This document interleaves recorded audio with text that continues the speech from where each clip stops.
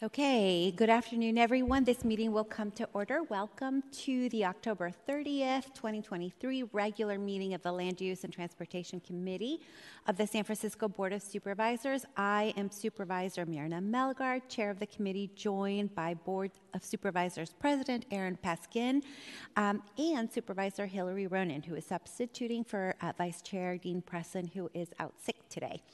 The committee clerk today is John Carroll. Thank you, Mr. Clerk. And I would also like to acknowledge Jeanette Englauf at SFGov TV for staffing this meeting. Mr. Clerk, do you have any announcements? Yes, thank you, Madam Chair. During today's meeting, please ensure that you've silenced your cell phones and other electronic devices you may have brought with you into the chamber. Documents that you have to be included as part of any of today's files should be submitted to me.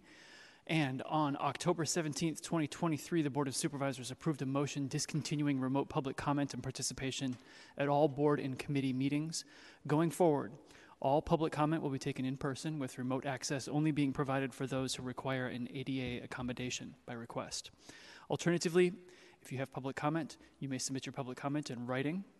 You can send an email to me, the Land Use and Transportation Committee Clerk. My email address is john.carroll@sfgov.org. Or you may send your written comments via U.S. Postal Service to our office in City Hall.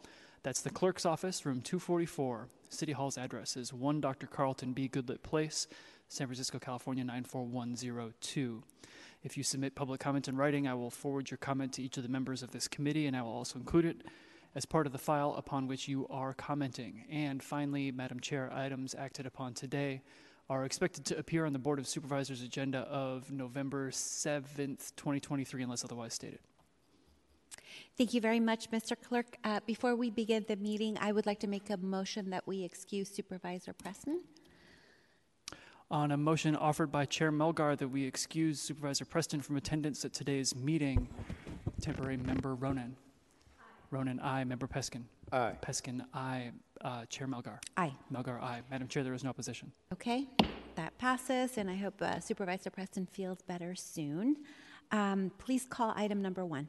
Agenda item number 1 is an ordinance amending the planning code to create the Wawona Street and 45th Avenue Cultural Center Special Use District to facilitate the redevelopment of a cultural center, amending the zoning map to show the Wawona Street and 45th Avenue Cultural Center Special Use District, and affirming the appropriate findings.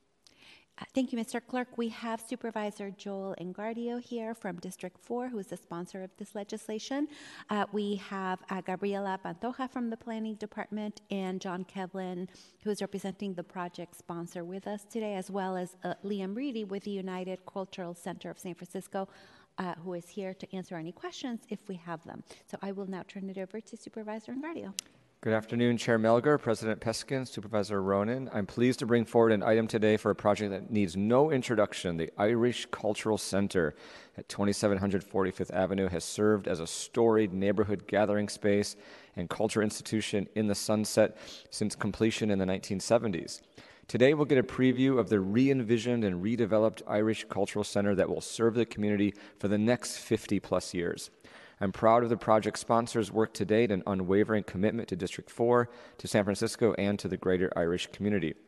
With that, I'll turn to Gabby Pantoja, Senior Planner with the Planning Department, and Josh Kelvin to present on this item. I also have some non-substantive amendments to read into the file. Welcome, Ms. Pantoja. Hello, good afternoon, Chair Melgar, Board of Supervisors, Gabriela Pantoja of Planning Department staff. The special use district before you is for the Wawona and 45th Avenue Cultural Center Special Use District. It will facilitate the redevelopment of the Irish Cultural Center, which is currently located at the site and has been for the last 45 years.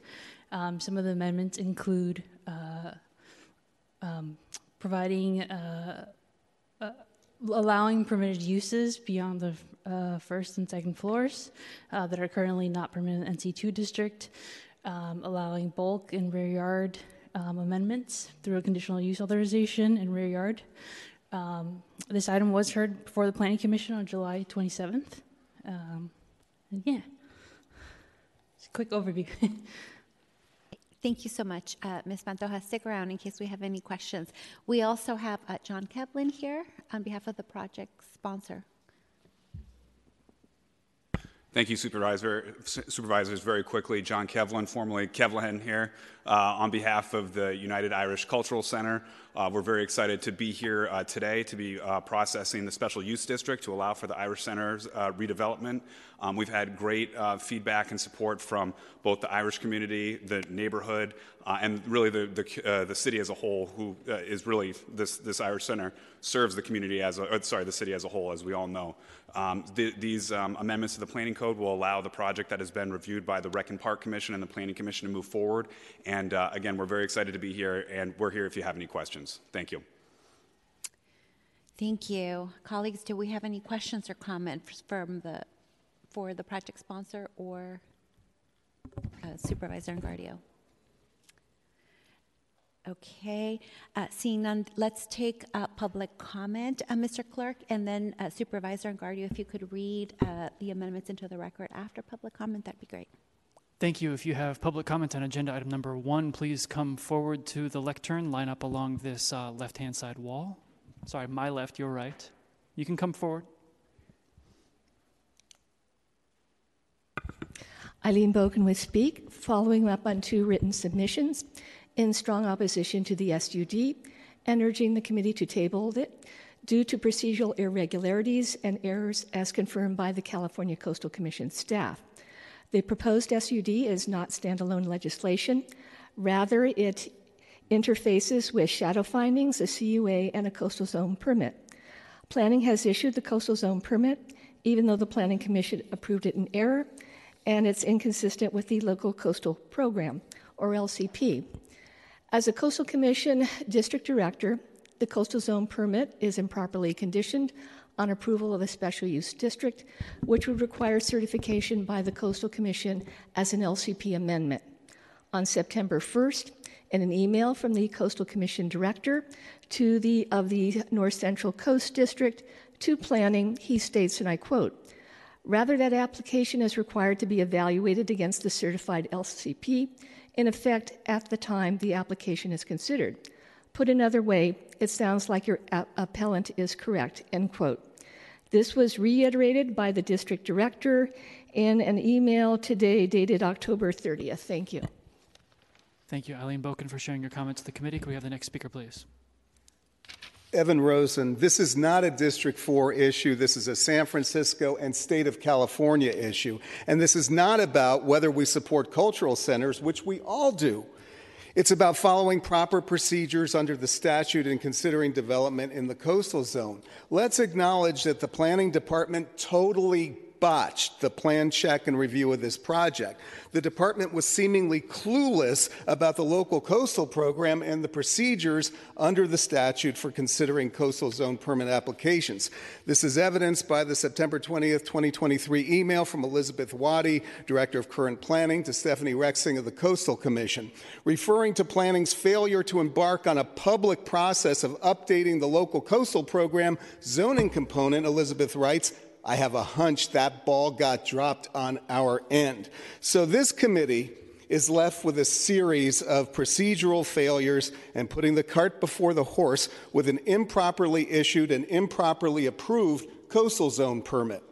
We have the veteran district director of the Coastal Commission, Dan Carl, writing an email on September 1st to the planning staff stating, "Your appellant is correct. A coastal zone permit cannot be conditioned on a local coastal program amendment." But that's exactly what planning did. And just this morning, Dan Carl sent an email to me confirming his September 1st email. Dan writes, "The use of a condition curing that inconsistency via a future LCP amendment does no such thing." What a mess. Let's table this SUD and give planning an opportunity to get its coastal zone development procedures in order. Thank you, Evan Rosen, for sharing your comments. Do we have anyone else who has public comment on agenda item number 1? Please, if there are additional speakers, please line up along the western wall of this room. Otherwise, we'll take this last speaker. Okay, this is not about this is about the San Francisco coastline. It's not about the Irish Cultural Center. And this is about following the Coastal Commission legislation. And it's not about the Irish Cultural Center. You have the opportunity, all of you today, to fix the error of the Planning Commission and not rubber stamp it. So we're giving you the opportunity to fix it because it is an error, and even the lady who stood up here from the Planning Department didn't have much to say about it because it's indefensible. So I would urge you to vote against this today. Take a look at it, and if you really want the Cultural Center to go forward, you might even, look at it outside of the coastal zone, perhaps 51st Street. There's a hole in the ground. There's other places downtown that would be much better for this thing, the Cultural Center, rather than in the coastal zone. You can have it downtown. You'd have public transportation. You have all, BART. You have Caltrains, you have Transbay Terminal, you have all of these things downtown to get people there. Out in the Sunset in the coastal zone, we are blocking off roads, the Great Highway, and we are, there's hardly any muni out there. So I would urge you to go somewhere else with this and vote against it and not rubber stamp it. Thank you. Thank you for sharing your comments. Let's have the next speaker, please. Good afternoon. So from what I've just heard, from the previous speakers, it seems there is something like a conflict of interest going on. So you should know, you should ask what kind of conflict of interest. We must agree that weaponization of, zoning, anything is not possible anymore. So you need to make sure that, there is no cover-up because it's not going to work. For San Francisco and for everybody, basically. Thank you for sharing your comments. Do we have anyone further who has comment on agenda item number 1? Madam Chair. Okay, public comment on this item is now closed. President Peskin. Thank you, Madam Chair. And maybe this is a question to Supervisor Engardio, and I have amendments that are before, I believe, all of us that speak to the state of California's jurisdiction and the requirement for a local coastal program amendment. And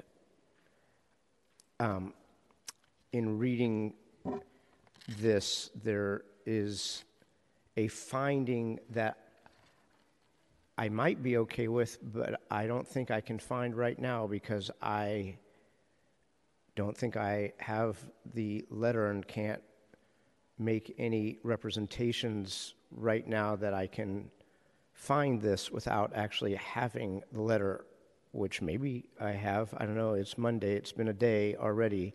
But the finding at subsection D on page 3 incorporates a set of findings by the Planning Department dated today. Let me just get to the basic issue here, which is the role of the state of California pursuant to the Coastal Act. And I think, this is not in opposition to the project, but I think the public commenter stated it right, which is respectfully planning completely blew it. And this might fix that, but I can't say that without having, and my colleagues finding what's in this October 30th letter that is not before us. Deputy City Attorney Ann Pearson, I believe that letter was sent to the committee earlier today by Gabriela Pantoja. Okay, well, the chair doesn't have it, and usually these things are in a committee packet before a hearing, and the public gets to see them, and I read everything in my packet for several hours yesterday, and the chair is nodding her head in agreement, and somebody maybe even tries to bring them to my office and focus my attention on a really busy Monday morning, but I don't have, as I sit here, I can go scroll through the sea of red that are my emails from today. I was all caught up when I went to bed last night. Yeah, I see it in my inbox, President Peskin. It was sent at 1:01 p.m. this afternoon. Yeah, that doesn't cut it. So perhaps what we could do is have Supervisor Engardio read the amendments into the record and delay the vote until the end of the meeting, so you have time to read the letter. Is that adequate? I don't know. I mean, it's not the way I like to do business. It's not really professional or transparent. A 3-page letter, 4 pages. Actually, no, it's a pretty long letter.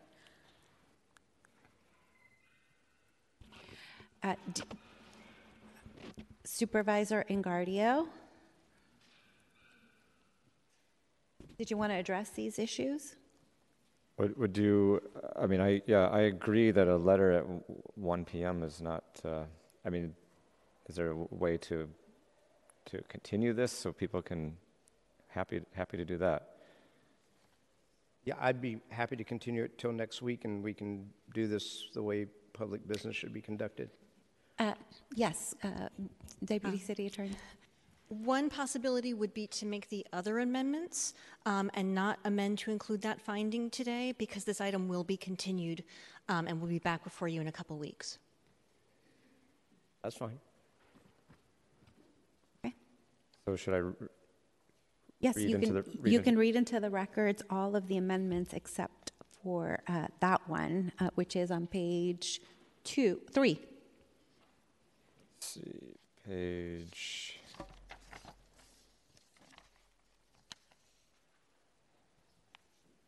D is the one that I can't, in good faith. Right, got it, line 10. Okay, I'll skip that one. All right.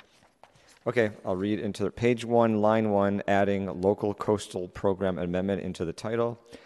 Line 6, insert amending the local coastal program to add the Wawona Street and 45th Avenue Cultural Center Special Use District, subject to certification by the California Coastal Commission.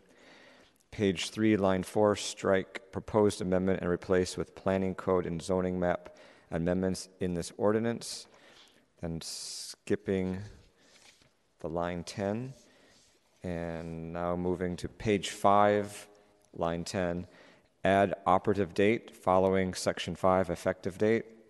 Line 15, add subsection B under section 5.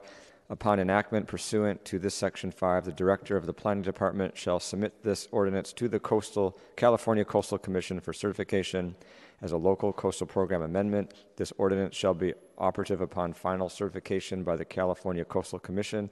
If the California Coastal Commission certifies this ordinance subject to modifications, this ordinance as so modified shall become operative 30 days after enactment of the modifications. Lastly, on page 5, line 22, insert section 6, transmittal of ordinance. Upon certification by the California Coastal Commission, the director of the planning department shall transmit a copy of the certified local coastal program amendment to the clerk of the board for inclusion in file number 230505. The planning department shall also retain a copy of the certified local coastal program amendment in its local coastal program files. Thank you. Okay, thank you, Supervisor Engardio. So I make a motion that we adopt all of the amendments read into the record by Supervisor Engardio. Roll call vote on that motion offered by Chair Melgar that the ordinance be amended as read into the record. On that motion, Member Ronan. Ronan, aye. Member Peskin. Aye. Peskin, aye. Chair Melgar. Aye. Melgar, aye. Okay, that motion passes. I make a motion that we continue the amended file to next Monday. Hang on just a moment, Madam Chair. I believe that for noticing purposes, it is necessary for us to continue it to a later date. I'm sorry, till a later date, is that what you said? I think that it is November 27th. Okay. So you're amenable to that recommendation? President Peskin, this was your request You, to the 27th? So you said just to the 27th? Is that what you said? Sure. So Okay. moved. Okay. A motion to continue as amended has been offered to the regular Land Use Committee date of November 27th, 2023. On that motion, Member Ronan. Ronan, aye. Member Peskin. Aye. Peskin, aye. Chair Melgar. Aye. Melgar, aye. Madam Chair, there is no Okay. opposition. That motion passes. Thank you. Okay, Mr. Clerk, please call item number 2. Thank you. Just a moment while I catch up with my notes. Agenda item number 2 is an ordinance amending the Public Works Code to streamline and authorize the approval of certain neighborhood amenities, also known as Love Our Neighborhoods projects, in sidewalks and other public right-of-ways within the Department of Public Works jurisdiction, to reduce fees for certain minor encroachment permits, to waive certain annual encroachment assessments, to clarify the approval process for commemorative plaques, and to clarify the permitting, revocation, and restoration requirements for all minor encroachment permits, and affirming the Planning Department's CEQA findings. Thank you, Mr. Clerk. So I am really excited that Supervisor Ronan is here with us today to hear this item. And we have Director Carla Short here from DPW. I'm super excited that we're finally hearing this legislation that we've been working on for so long. I just want to start by thanking you, Director Short, and also your wonderful staff for getting us to this point. I specifically want to just heap tons of love on Beth Rubenstein from Public Works and Chris Tom from the City Attorney's Office for having worked out all the minutiae, and there was a lot of it. I also, want to thank Supervisor Ronan for all her work and attention to these issues. She's a co-sponsor along with Supervisor Stephanie Mandelman and Gardio and Chan. We are seeing post-pandemic a growing desire in our communities to just bring joy to the public realm through beautifying and improving the surroundings in neighborhoods, initiated by neighborhoods and community groups. However, through the years, it's just become really clear that our code is not really designed to make it easy for community members to, have that love for the surrounding space and act on it. So this legislation was born in part because of an experience that we had in our district where a super volunteer, Carol Dimmick, wanted to paint the bridge over the Portola drive and, met with lots of problems and just doing something that was led by the community, performed by the community. So, for us, it was the Kensington Bridge, but for Supervisor Ronan, it was benches. For Supervisor Stephanie, it was the little libraries. There's, examples all around town of neighbors wanting to do the right thing and then coming up against bureaucracy. Carol Dimmick spent so many hours picking up litter and, combating graffiti and picking up, broken glass. And then when she, took the effort to beautify the bridge, she was confronted with having to get a major encroachment permit to paint the bridge.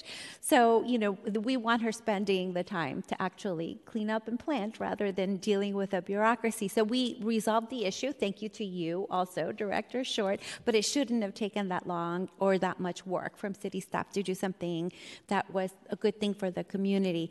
So what makes San Francisco so special is because of the warm-hearted, enthusiastic community members who love our city, love San Francisco, who are active, responsible, and willing to bring forward solutions and enhancements for everyone. So the intent of this legislation and why this is a major overhaul, it's overdue. So before I hand it over to Director Short for the presentation, I want to note that we had a lot of great feedback from some neighborhood groups and most importantly, community benefit districts around town that are equally excited about this legislation, but also wanted to provide time for everybody to review it and digest the latest version of the legislation, and have come up with some ideas for cleanup and refinement. So I'm going to be asking the committee for a continuance also to just have everyone be able to review it and give it time. So now I will turn it over to you, Director Short. Thank you. Thank you, Chair Malgar. Carla Short, Interim Director of San Francisco Public Works. Good afternoon. Board President Peskin, Supervisor Ronan, thanks for having us here today. Chair Malgar, I think you did a beautiful job summarizing, so I'll go quickly through my presentation, but the purpose of this, as you noted, is really to create a process that is user-friendly, inexpensive, and better coordinated with other city departments. I think that was certainly one of the big lessons I took away from the Kensington Bridge Challenge was, how do we try to streamline those approvals and coordinate with our sister city agencies so that the applicant is not faced with this sort of morass of bureaucracy that they have to try to navigate their way through. I do want to note that this new permit addresses permanent projects or installations and not activation projects, and that is another great need that we are eager to work on in the coming months. So in our process for developing this permit, we really tried to reach out, as you noted, to a number of stakeholders, and we heard the same kinds of challenges over and over again. And so it became clear that the permit had to have certain characteristics. We wanted it to be an accessible process so that the diversity of different types of neighborhood benefits could all be included in this permit. We wanted to have one point of entry, again, so that the applicants are not having to try to figure out all the different angles. One point of entry, and then we will guide them through whatever other reviews need to take place. That interagency coordination, so we will be responsible for that so that applicants can just come to one portal. We want it to be transparent so that the applicants know what their steps are and where they are in the process. And then we wanted to coordinate the timeline with other city processes. So for example, if a community group gets a grant, we want to make sure that our process is able to meet their grant deadlines and grant timelines. We want this to be easy to achieve financially as well. As you noted, these are benefits to the community, so we did not want there to be a huge burden on applicants to cover all of the staff time. And then we wanted to remove any unnecessary or duplicative reviews. I do want to note, as you did, Chair Malgar, that there will be regulations that we adopt as a department to help implement this, and so there's a lot of time for us to get all those details right to really make this very effective. Okay, so we've broken this permit into 3 different tiers. Tier 1 has no permit fee and no annual fee. Basically, these projects are designed for a property owner to place in front of their property. So things like little libraries, benches, planters. In this tier 1, there would be one property owner is the applicant, and they basically need to register their project with us, and then that's essentially the permit for them. Can I just ask one question about that? Sure. Which is the fee part on tier 2 and tier 3, or in tier 2 and 3, the applicant has to be a nonprofit.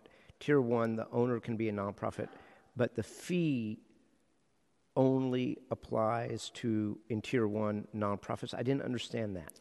So Tier 1, there are no applicant fees. Tier 2 and 3 have application fees. Tier 1 is basically a kind of a permit registration process. And then in tiers 2 and 3, the applicants it's designed for nonprofits, as you noted, or established community groups, and there are permit fees. Thank you. Thank you. So moving on to tier 2. So these are really, as President Peskin noted, the applicants in these cases are meant to be nonprofit organizations, merchant associations, established community-based organizations. There is a $500 application fee, but there's no annual assessment. And these types of projects are projects that are on staircases, city-owned structures, for example, bridges. You see the Kensington Bridge mural on the right. More than one sidewalk bench would fall under Tier 2. Painted or tiled murals on city assets like retaining walls or bridges. And then sidewalk murals, for example. So in this case, there is a modest application fee. There's also more coordination with other city departments, and we would, depending on the project, need to coordinate with, for example, the Arts Commission for a mural, MTA on things like murals on the sidewalk, for example, or the roadway, PUC, and fire department. And then Tier 3 projects are projects that basically involve pretty significant infrastructure.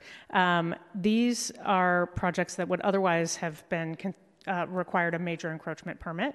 And I should note that some Tier 2 projects might have previously required a major encroachment permit. So the intent here is to make the process much less onerous and also much less time-consuming. These could include things like sculptures, irrigation systems in the right-of-way, multi-amenity projects, major landscape infrastructure, and similarly, this would be based on a nonprofit, CBD, merchant association, or community-based organization as the applicant, and we would anticipate partnership with other city departments to review the proposed projects for Tier 3 as well. So the three kind of components of the permit process is the legislation that you're considering here today. We will then develop regulations to go alongside this, which really are our internal processes for how do we approve these and what are the various factors that we need to consider. There might be guidelines that we put out that support the legislation. And then we really intend to do a lot of communication around this. As I said, the goal for this was to be very easy for applicants. So we're working on having a very user-friendly web portal. We're reaching out again to those various CBDs and others that we spoke to. We'll have broad communication around this and getting that feedback so that the regulations can be really thorough and make sure that we're trying to address those concerns. And then lastly, this is just a timeline. So there was some early discussion in earlier this year, and then in June, you introduced the draft legislation. Supervisor Melgar, thank you. We had co-sponsors.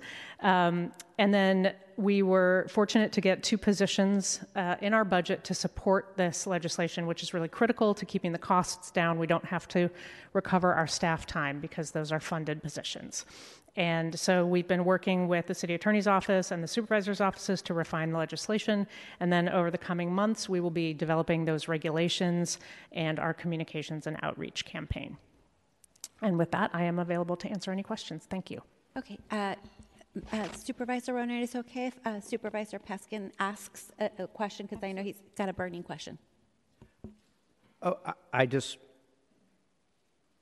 see that on page 24 under the fees section 2.1.1 at line 11, it says permits for Tier 1 Love Our Neighborhoods projects, $200 permit application fee.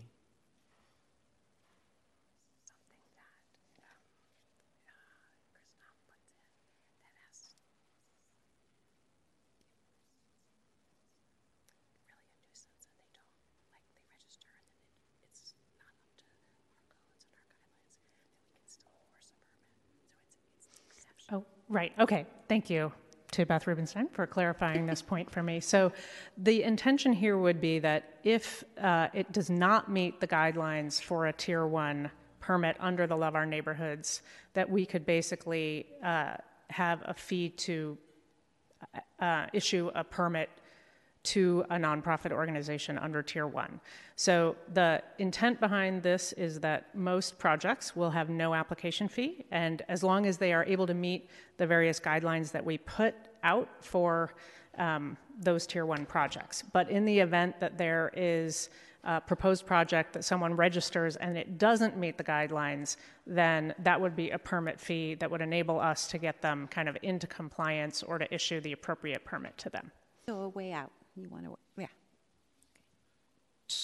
So in other words, if it doesn't meet, for instance, the inches in length and depth for a front yard library, you could permit it, but they'd have to pay $200.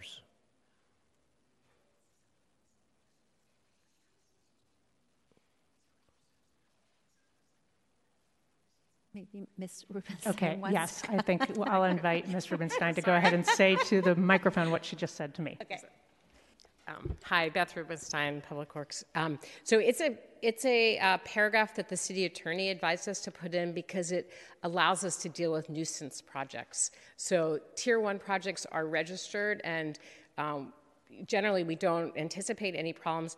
Obviously, people can still call 311 if they feel like it's in disrepair or it's not within the guidelines and the regulations, and we would send an inspector out to look at it.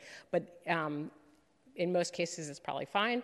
If in the case that it's not fine and we ask the property owner to replace it or repair it or whatever, and they refuse to, and it allows us some legal recourse to put into a permit system. So it's something that was advised by the city attorney. So, but it's an exception. In the beginning of the legislation, it speaks to that we don't even call tier 1 a permit, we call it a registration because it doesn't have a fee. Can I go to Supervisor Ronan now? And then, yeah, okay, thank you. Supervisor Ronan. I just had a simple comment and thank yous. This became a major issue in my district around the same time it became a major issue in District 7. In Vernal Heights, it was the benches in front of people's homes. So we needed a fix for this. I think this is such a thoughtful, well done, the different tiers and approaches. I just wanted to thank Supervisor Melgar for taking the lead, and to you, Director, and your staff, Beth Rubenstein. I think this is just a really, really great end product. So thank you so much, and this will be so appreciated by the residents of District 9. Thank you. Thank you, Supervisor. There's several projects in my district that I wish we'd had this for. It would have saved us so much, staff time and energy, and your staff too. So I'm, so grateful that this is here, but also thinking, oh man, if we had just had this a couple of years ago. Thank you. So if there's no other, President Peskin. Thank you, and I totally welcome this legislation, and obviously, in order for it to work, it's just got to be simple and easy to comply with. There's a cool little library hanging off a tree on Filbert Street right by my place, and everybody loves it, and I have no idea if it has a permit or is registered, but it should be, and I think it's been there for 30 years, and I put books in it, and I take books out of it, and so, all of that stuff I welcome. I just want it to be as consumer-friendly as possible. So maybe just relative to that notion around the fee, I can totally picture how somebody might not in the future read this section the way you just explained it. So, I think, and I just reread 723.1 and cross-reference it to hear that's your intention, but it would be really easy for somebody to completely misinterpret that. So I think we need to write it better so it says that. I also,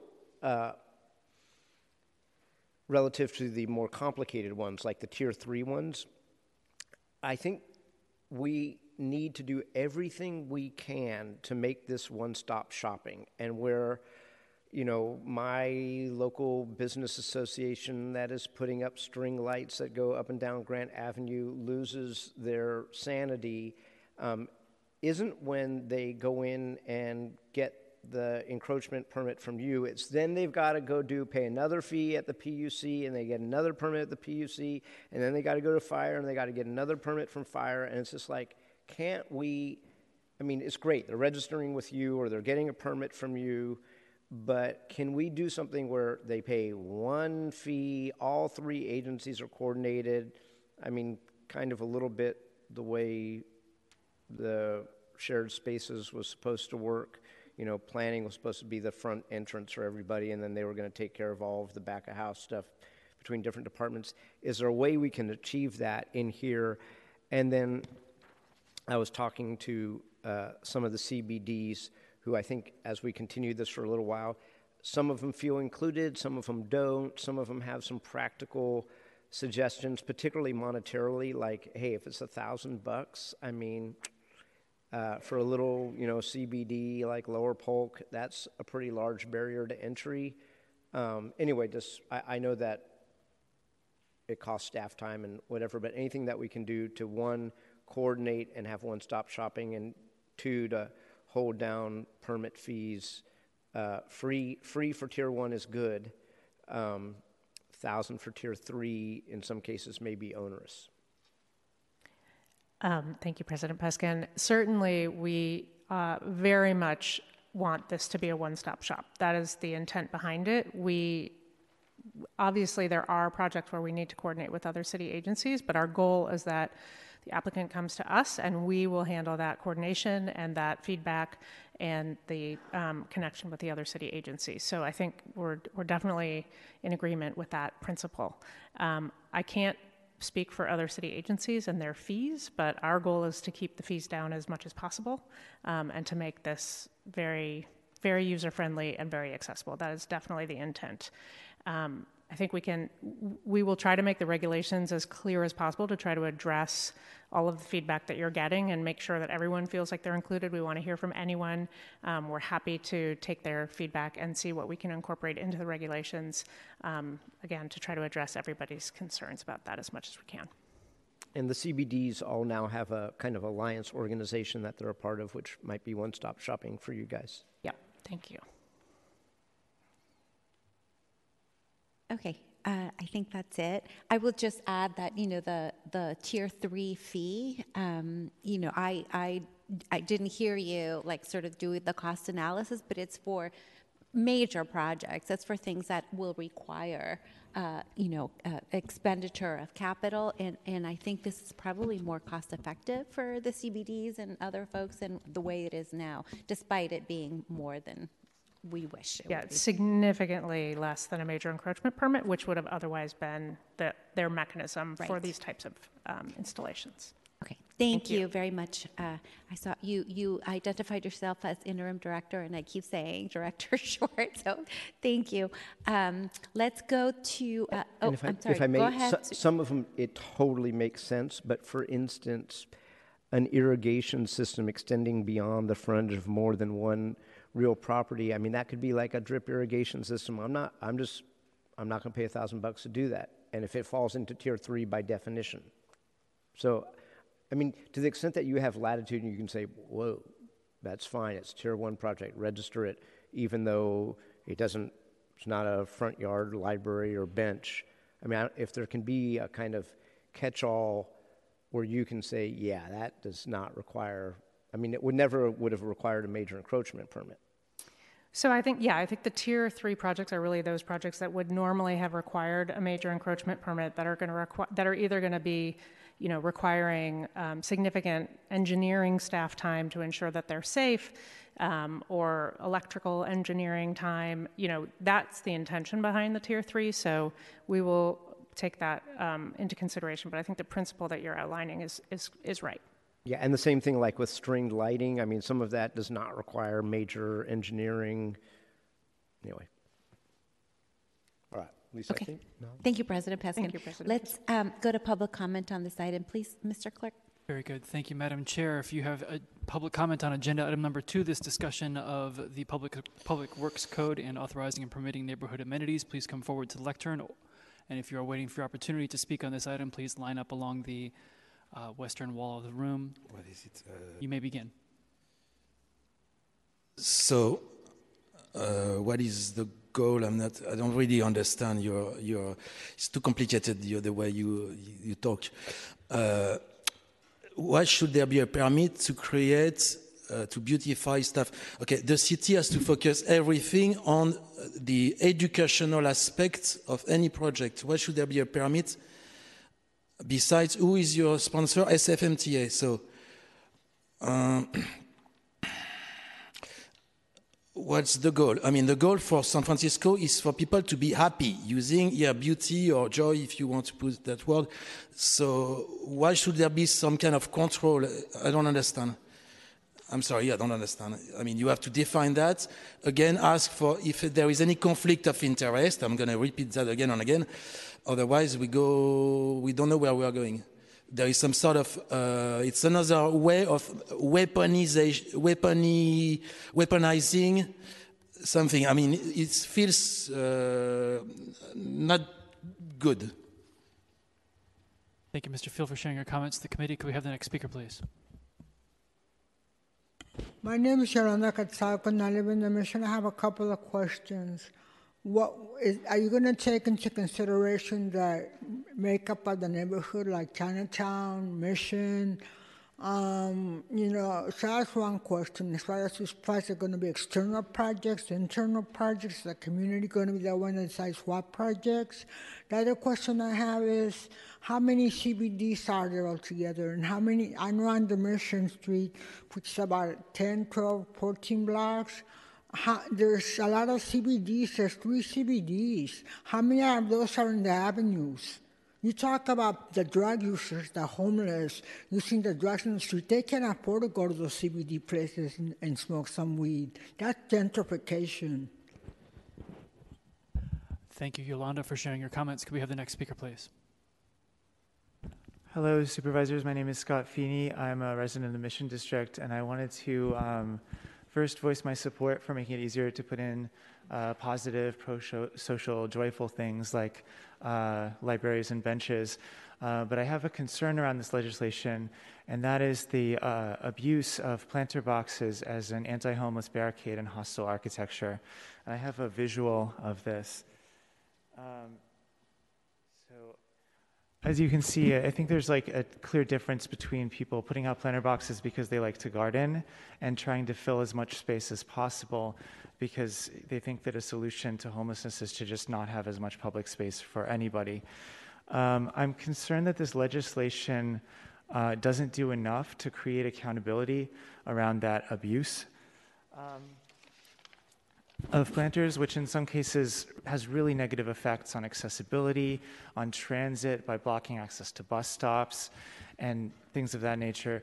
So I'm grateful to Chair Melgar for continuing this, and I'm hopeful that with some more amendments to put some strong protections for walkability and accessibility into this and apply those to landscaping infrastructure in all of the tiers, that we can get this to a point where it creates joy and doesn't enable harmful things that reflect hate rather than joy. Thank you. Thank you, Scott Feeney, for sharing your comments. Could we have the next speaker, please? Hello, I'm Thais Arjo, the Associate Director of Community at the San Francisco Parks Alliance, and I'm speaking in support of this proposal. At the Parks Alliance, we work with community groups all across the city to implement public space improvement projects in their neighborhood. And I've seen firsthand how community projects can get caught up in bureaucratic processes that are just not the right fit for these smaller projects. One of our partners, the Gottingen Neighbor Group, is working on a tiled staircase project in Portola. And it's a beautifully designed and broadly supported project that, once completed, will be a great addition to San Francisco's unique collection of tiled staircases. However, the group has been stuck in the Public Works major encroachment permit process for over 2 years, and it's been a challenge, to say the least.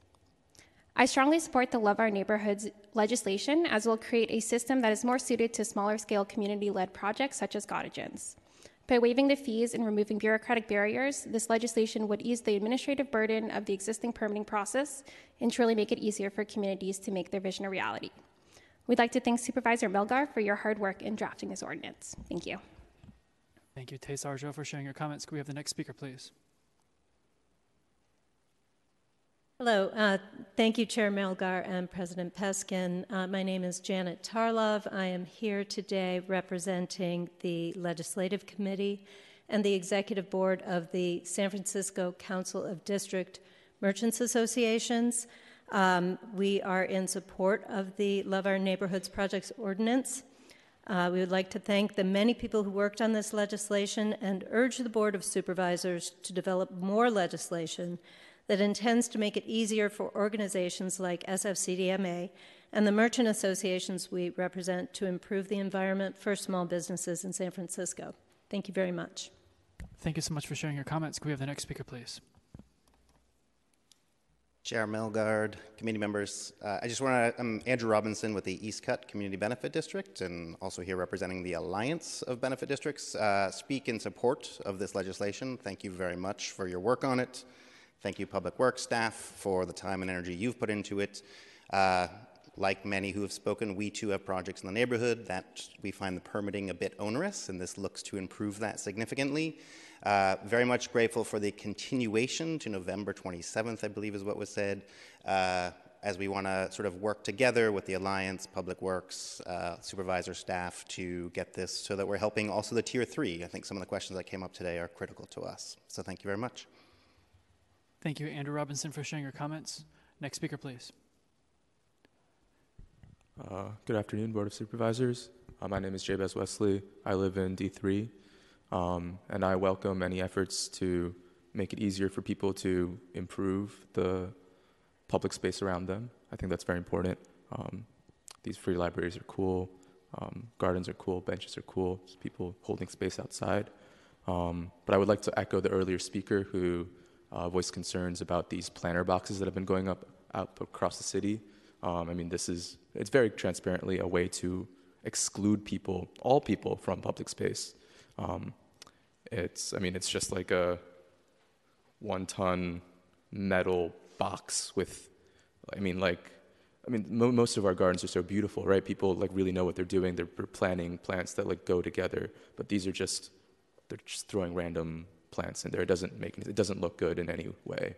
And I think there's got to be some sort of process that the public can weigh in on this so that people just don't unilaterally just take over the sidewalks for just cruel purposes. That's what I have to say. Thank you. Thank you so much for sharing your comments with the committee. Do we have anyone else who has public comment on agenda item number 2? Please come forward to the lectern. Either is fine. SFGov TV, this speaker is going to have something on the projector in addition to providing comments. Please begin.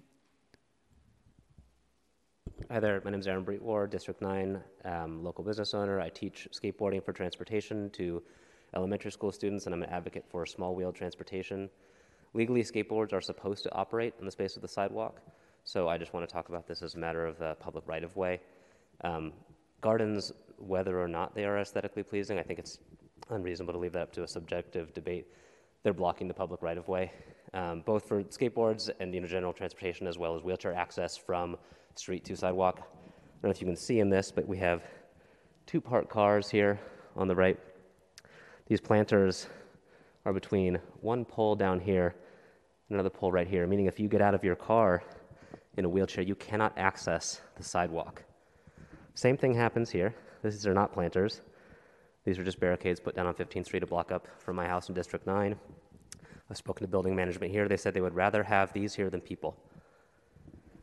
This is what it looks like on the weekend when somebody has their stroller and they're trying to get out of their car. They are literally blocked into this space and unable to access the sidewalk. I think no planters should be allowed in the space of the sidewalk. We would not accept that in the roadway. We would not accept any flow of traffic to be blocked. People who have walkers and wheelchairs are often pitted against skateboarders because we do not have enough space to share and enough space to yield to one another. I think it's unconscionable that we should allow these sorts of things and these sort of supposed aesthetic improvements to the space be allowed to compromise the mobility of people all across the city. Thank you. Thank you for sharing your comments. Can we have the next speaker, please?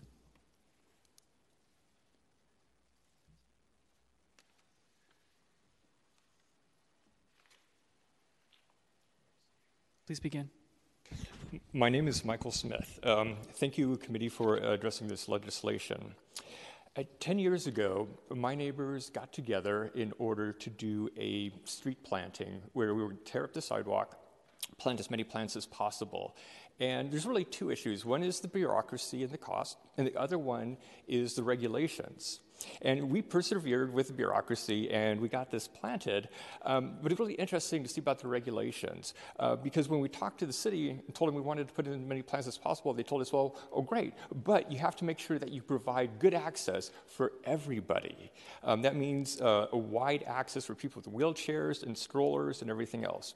We also had to provide ways for people to walk from the curb to the sidewalk, and also for emergency responders to get to the buildings. And so the regulations were really key, and we met all of them. And the result is that this is a project that is loved by everyone in the neighborhood. And I ask you, when is the last time you've dealt with a project where it's been 100% unanimous love? And so we want to see more of this. We want you to enable more good projects by reducing the bureaucracy and cost, but it's important that you have good regulations. And for the regulations, it means that these need to be inviting, accessible, and not hostile architecture. They need to be beneficial architecture. But when we went through the legislation, found that there were several issues that need to be reworded. And so I ask you to look over the input that I provided you. And unfortunately, it was just late last night because I only found out about this recently. But there's several issues having to do with the actual regulations. And a big one is that we want not just planters, we want plants, and so these need to be maintained. Another one is that DPW should not have full discretion over whether they do safety evaluations. They should always do safety if asked for. Speaker's time is concluded. Thank you, Michael Smith, for sharing your comments with the committee. Do we have anyone else who has public comment on agenda item number 2? Madam Chair. Okay, public comment on this item is now closed. Ms. Short, if you could address the issue that several public commenters talked about, which, you know, in the pictures and in the comments, there seems to be the opportunity to block access. In one of the pictures, it was a clear violation of the ADA. You can't, you know, block the entire sidewalk, or, you know, folks stepping off a car off the curb and, you know, navigating through this. So, you know, I realize that right now some of it is a free-for-all, and it's if somebody complains, and we are, with this legislation, trying to put an order to it. So what would happen if somebody applies for a Tier 1 project, you know, registration, which actually impinges on the public right-of-way or blocks access? Yeah, thank you, Chair Melgar. Carla Short, Interim Director. So absolutely, we, as part of this, the regulations that we're working on now will have guidelines. And the whole reason that we want to have a permit process at all is really to ensure that the right-of-way is safe and accessible. So if we were to get a complaint about a site where someone has registered, we would go out, see if it meets our guidelines that will be established as part of this, and then if they do not, we would notify the applicant that these are the changes that need to be made to bring it into compliance with our standards and our guidelines. If we get a complaint and we go out and this person is not registered, then we would notify them that they need to make the following adjustments in order to comply, and they need to register with us. If they fail to do that, then we can take enforcement action. So we do want to make sure that we have, you know, a safe and accessible right-of-way. That is the intent behind this. And so that means, you know, making sure that there are accessible paths to get from the curb to the main path of travel. You know, the sidewalk landscaping guidelines that were referred to, that's every 20 feet you have to have a 4-foot accessible path from the curb to the sidewalk. We also have to make sure that there's room for people to get out of their cars. So all of that will be in those guidelines, and a failure to comply with that would mean you're really not eligible for that Tier 1 self-certification. What happens, Director Short, if somebody proposes a project that is compliant, you know, with a 20 feet, and they register as a Tier 1 project, but then they end up building something that's not compliant? They put in 4 planter boxes instead of 1. And so, what does the public have recourse in instance? Yes, they should call 311. That's when we would send out an inspector, and our inspector would go and, our goal is to try to these are designed to be beautification projects. So our goal would be to work with the applicant, tell them what they need to do to meet those standards and guidelines, and hopefully we can work together to bring it into compliance. I do want to emphasize, any planters that would be part of this permit process need to be planted planters with plants. Okay, thank you, Ms. Short, for all of that. So with that, I would like to make a motion that we continue this to our meeting in November 27th, and we will have the time to look at all of the feedback from the CBDs and the neighbors and come up with amendments if needed and hear it at that time. The roll call vote on the motion offered by Chair Melgar that this ordinance be continued to the November 27th meeting. On that motion, Member Ronan. Aye. Ronan, aye. Member Peskin. Aye. Peskin, aye. Chair Melgar. Aye. Melgar, aye. Madam Chair, there is no opposition. Thank you. That motion passes.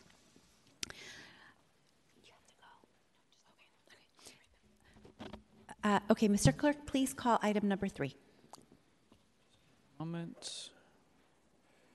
Agenda item number 3 is an ordinance amending the planning code to, first, permit additional commercial, retail, and restaurant uses on the ground floor in certain neighborhood commercial districts and residential districts.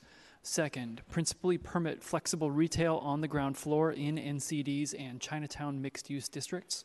Third, create professional services as a use category that may provide services to the public and businesses, and delete non-retail professional service and retail professional service use subcategories. Fourth, create regulations for music entertainment venues and nonprofit theaters distinct from regulations for bars. Fifth, allow limited corner commercial uses in certain retail districts.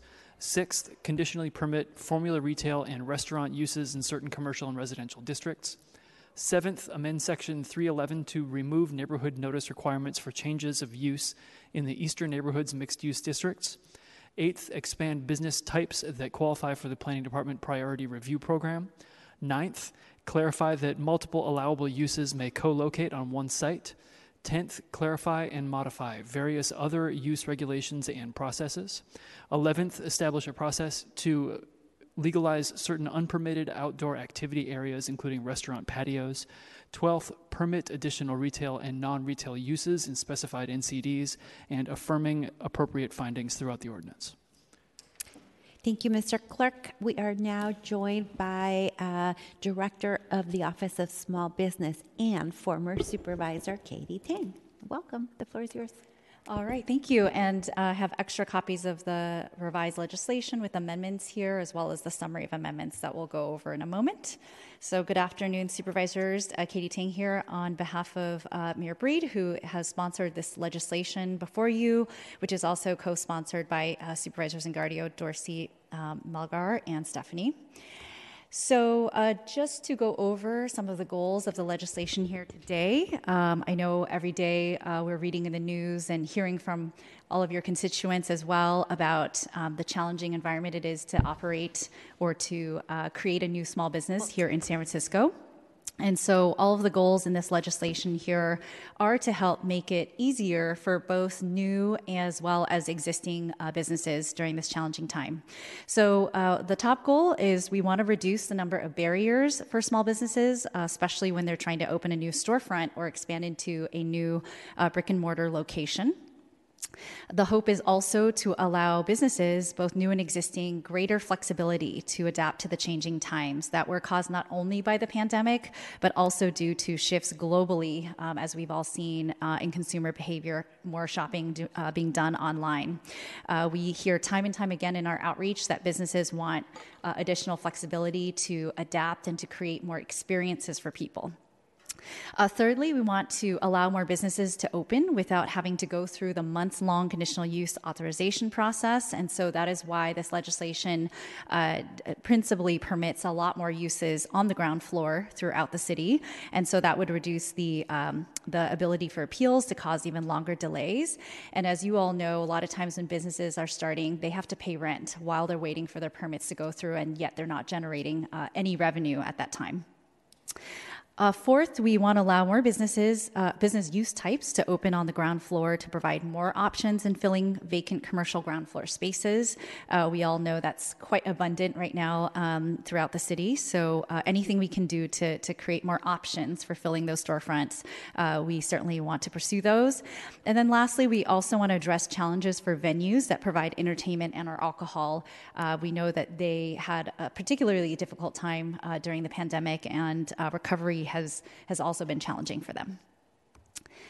So next, just to dive a little bit deeper into some of these changes, in terms of the goal of giving businesses greater flexibility to adapt to the changing times, we are planning to expand flexible retail use citywide and to allow them as principally permitted on the ground floor.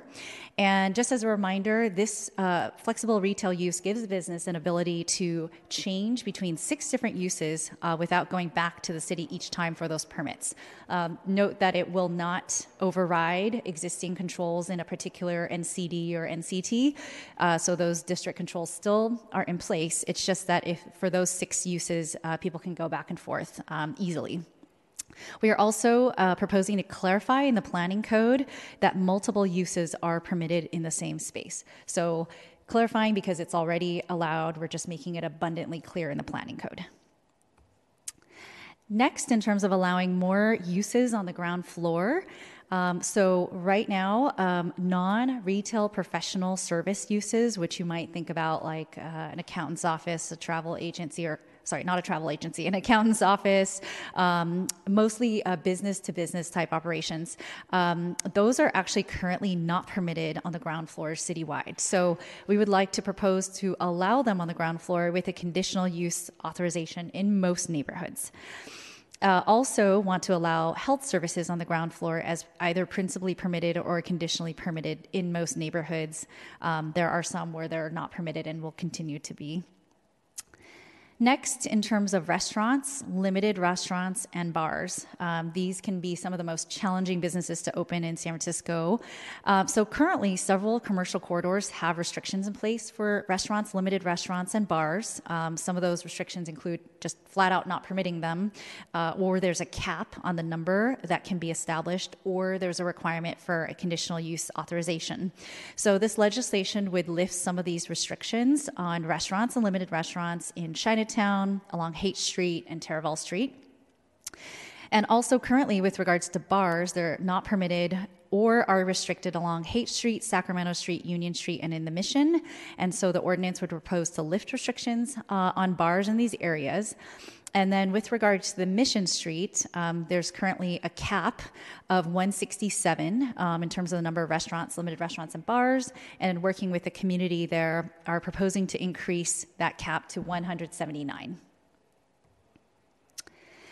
Next, with regards to liquor licenses, earlier this year, the state had created a new liquor license type, the Type 90, and it's the music venue liquor license. So this would authorize the sale of beer, wine, and distilled spirits at retail for consumption on the premises of a music entertainment facility.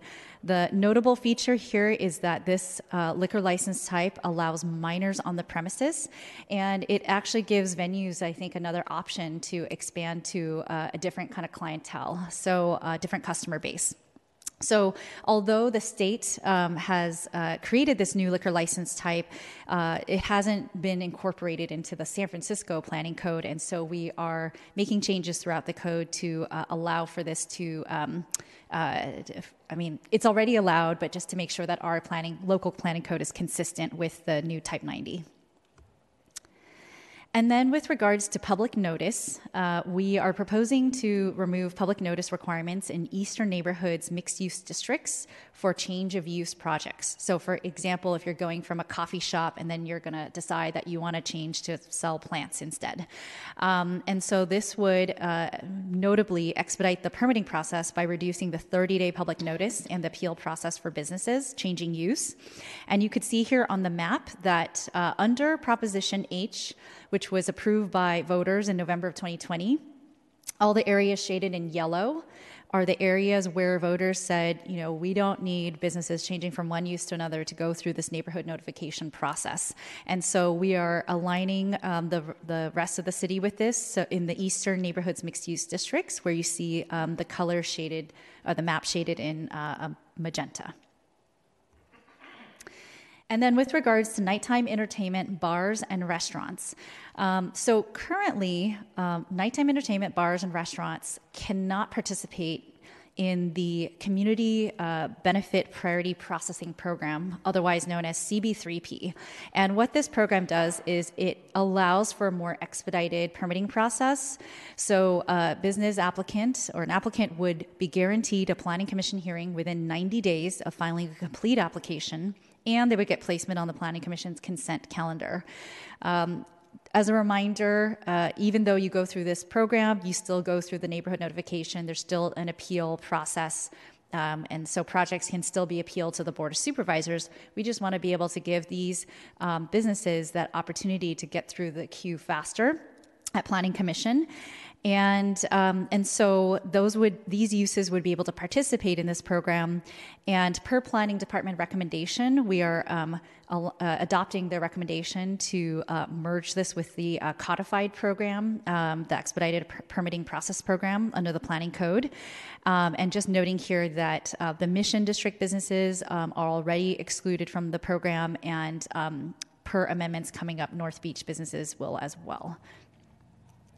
So in terms of outreach, these recommendations were informed by weekly merchant walks, talking to business owners one-on-one, asking them what they think is needed in the communities, case-by-case business and permit counseling with prospective business owners and also existing business owners who want to expand. So last year, we started a new functioner office where we have 2 new small business permit specialists. And so in seeing all the cases that come across our office each day, have found areas where businesses get tripped up in the permitting journey. And so this legislation really seeks to address that.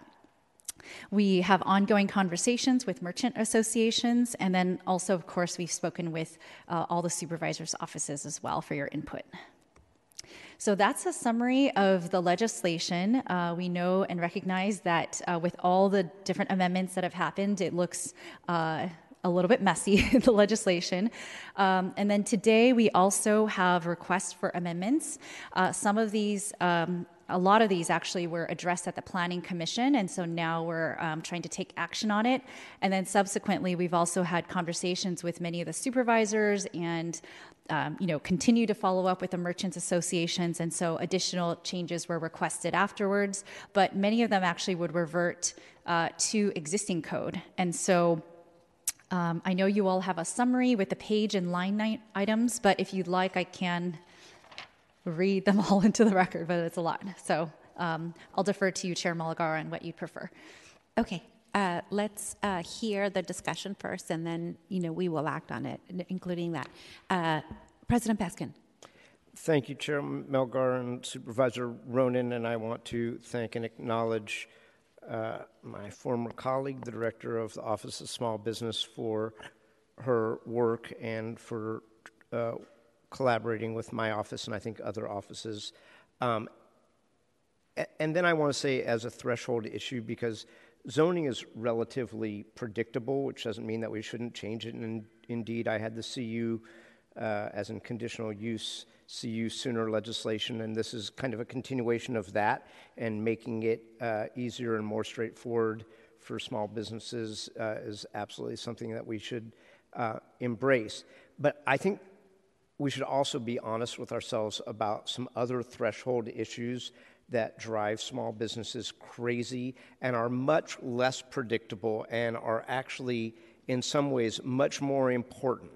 And I'm sure you all have anecdotally, the same stories as I do. We just read about one in the paper in my district, around the corner from where I live, Butter and Crumble, where the new business wanted to put in a bakery and were told that there was a state law that required a water heater and that the only way that water heater could be installed was to put pipe 4 stories up a building. and that was the advice of DBI, and that was prohibitively costly, and that turned out not to be true. And so what drives people crazy is not when they are told you can't have a gas station in this neighborhood because it's not zoned that way, or you can't have adult entertainment in that neighborhood because it's not zoned that way. What drives them crazy is when they get totally different responses, and they actually, here, I'll tell you another story, which is we had a big fire in North Beach. This was a long time ago, and we got the business relocated, and then they couldn't open up because apparently they had to have a this is our last item, a sidewalk encroachment permit, and they couldn't get a response from the Bureau of Street Use and Mapping at Public Works. And it wasn't until my chief of staff actually went to the permit counter herself that it turned out they didn't need a minor sidewalk encroachment permit, and that held them up a couple of months while they're paying rent. Same story. I mean, I have a staff member who ran an incredible cafe on Russian Hill, the Chameleon Cafe, which would still be in business if her, I'm not sure if this is an appropriate thing to say, but her greedy landlord didn't kick her out thinking that he was going to get higher rents, and the last I checked, that place is still vacant.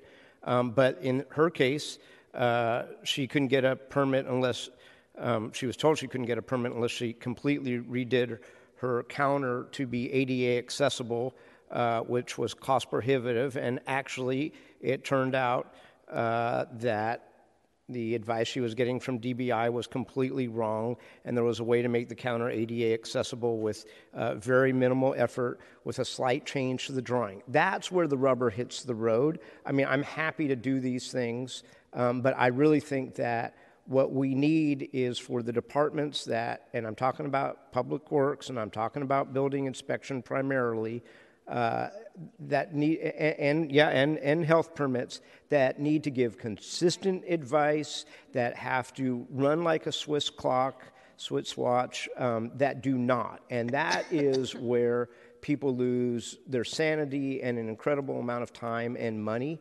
So I don't want us to all think that, you know, this is the holy grail, and when we say that there's more flexible permitting, that everybody's problems are going to go away. The problems are really in these kind of arbitrary and sometimes capricious or, you know, not well-educated departments.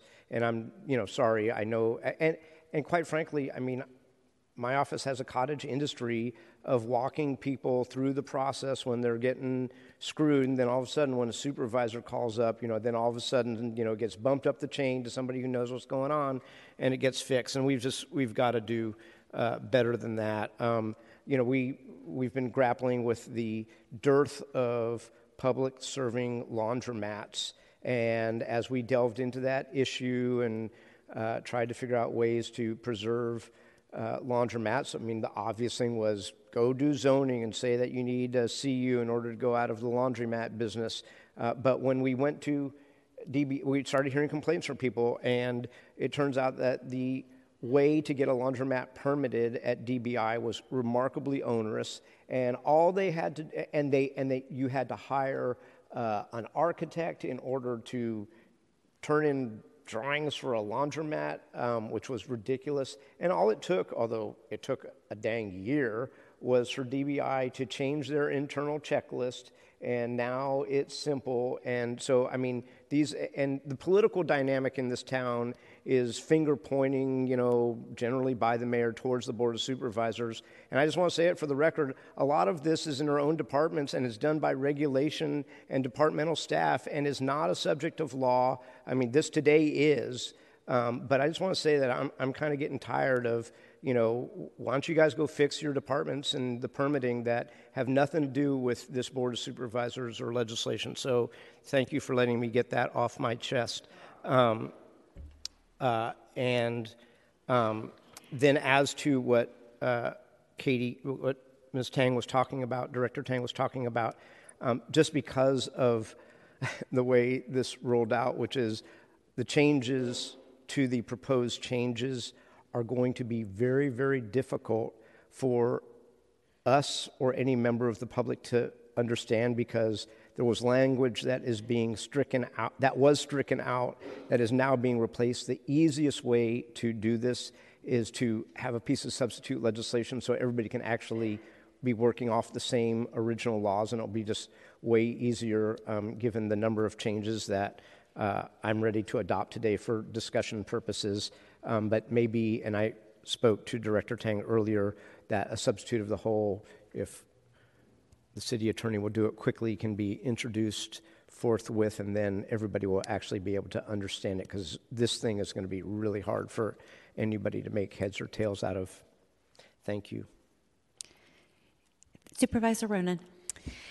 Thank you. I want to start out by saying I also support this legislation, and specifically want to thank Director Tang for reaching out and really working closely with the mission community, which often, has special rules to maintain the working class and low to middle income environment in some of the commercial corridors, and really appreciate you for taking that seriously and for working to specifically address each of the changes and how it might look a little bit different in the Mission District. I do want to mention that the current restaurant and bar cap in the Mission, 167 restaurants, we have not yet met. So even though we are increasing that amount, we haven't even met the current cap. So I think that is important to note in terms of we believe in the overall point of this legislation and do support it. I want to end just by saying to President Peskin that I could not agree with you more. In fact, I was having a conversation with a constituent about just this issue the other day, and I threw out there that maybe we need to pass legislation making the department pay restitution to a business when they give them wrong or conflicting information, because that is by far, I can attest and agree, the biggest frustration of businesses in my district. They're told one thing, by building inspections, and then told something completely different by DPH, and then something completely different by fire.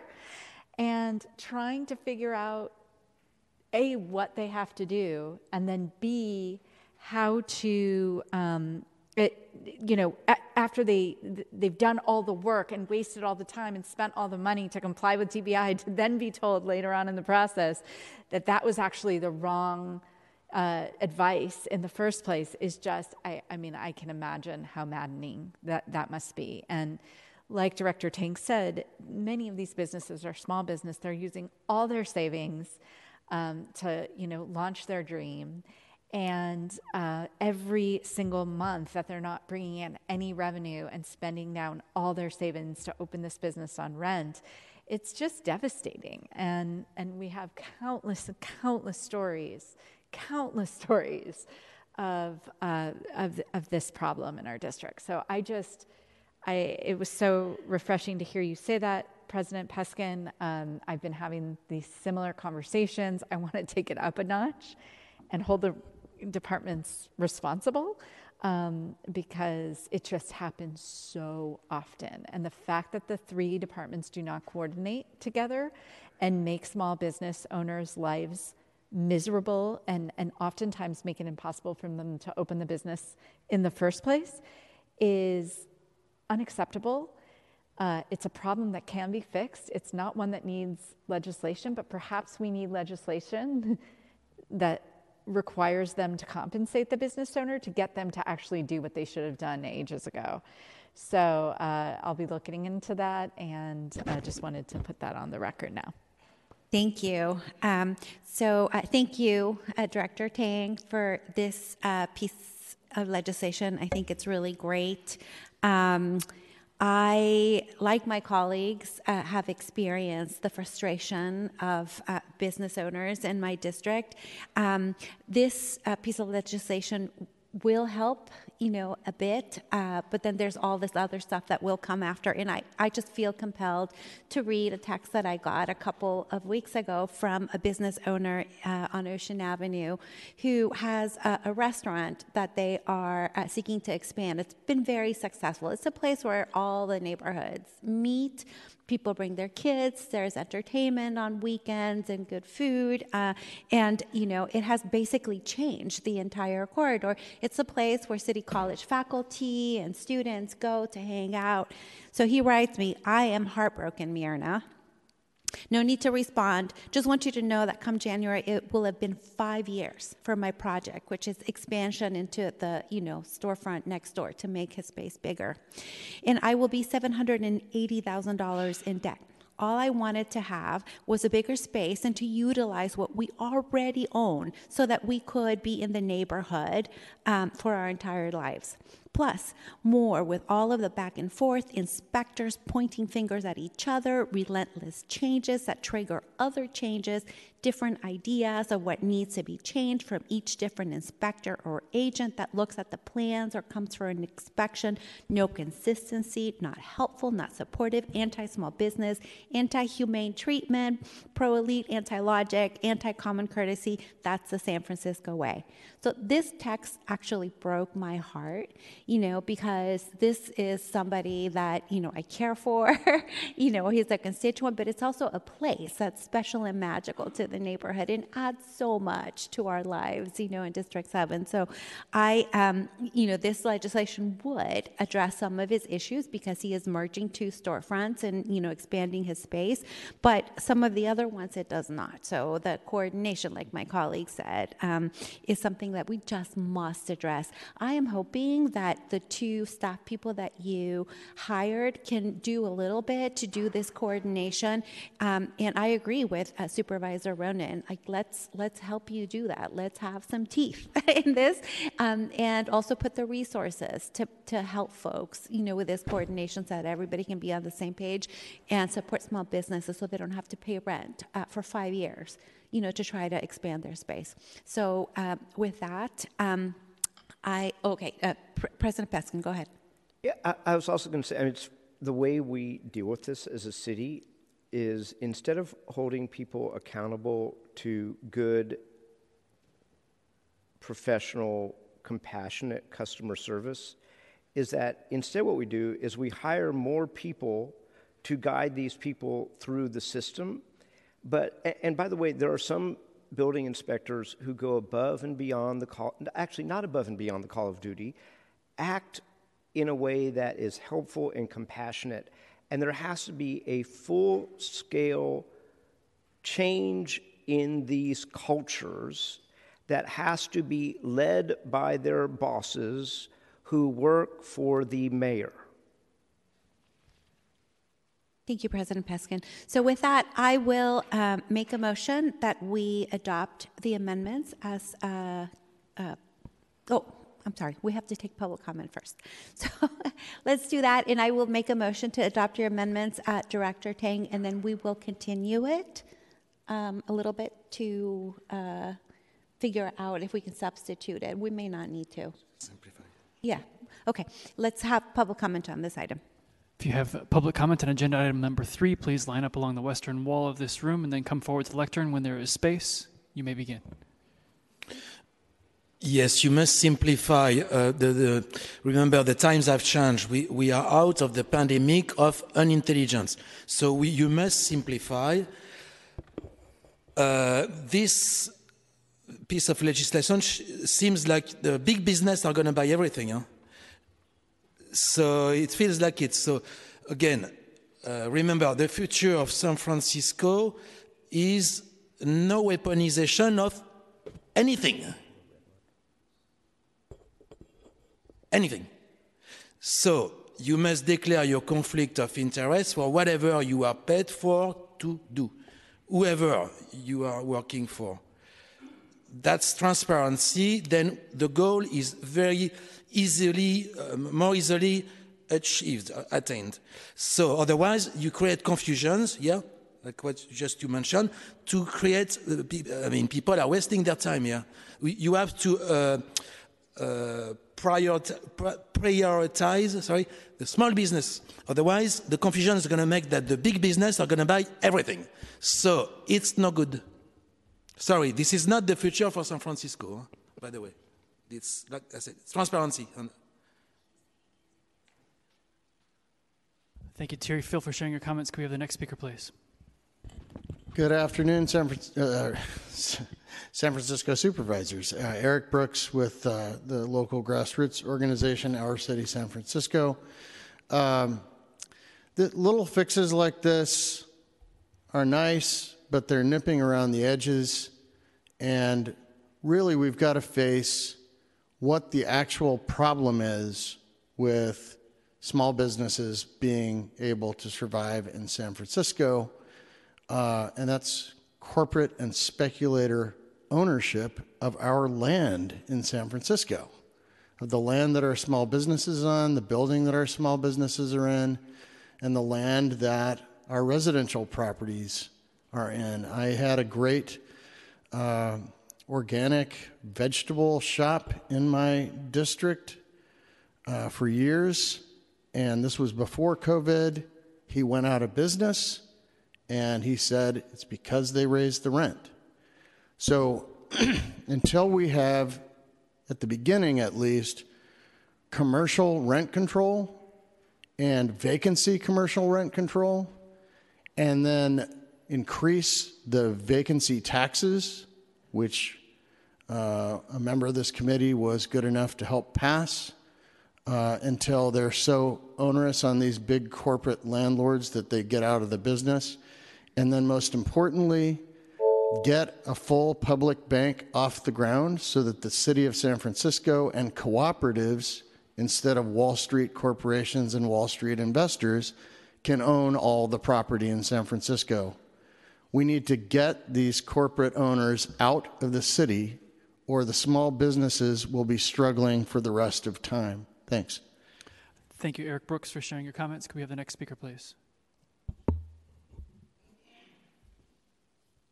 Yeah, my name is Yolanda Quetzalco, and I don't really know the law, if there's a specific amount of commercial properties and residential properties.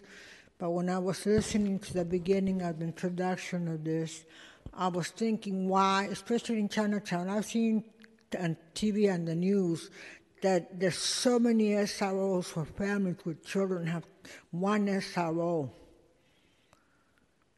And I'm wondering, Chinatown, the Mission, why not use those empty spaces instead of for more buildings for residential areas? Where is this city going? Are you guys going to have businesses, small or large? And I usually support small businesses. I know a lot of the small business owners where I live in the Mission. Are they the ones that have the most money to donate for elections? Are they the ones that come before the residents, the people of San Francisco? Is it going to be a city where there's already 300 millionaires and 75 billionaires?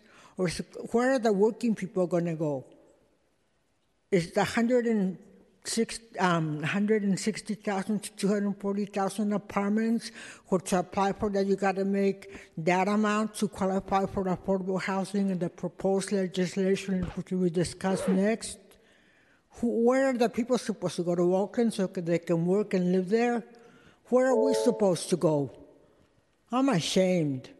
When I came here, my father bought a house in Bruno Heights for $160,000. Now that house has to be remodeled, over $1 million.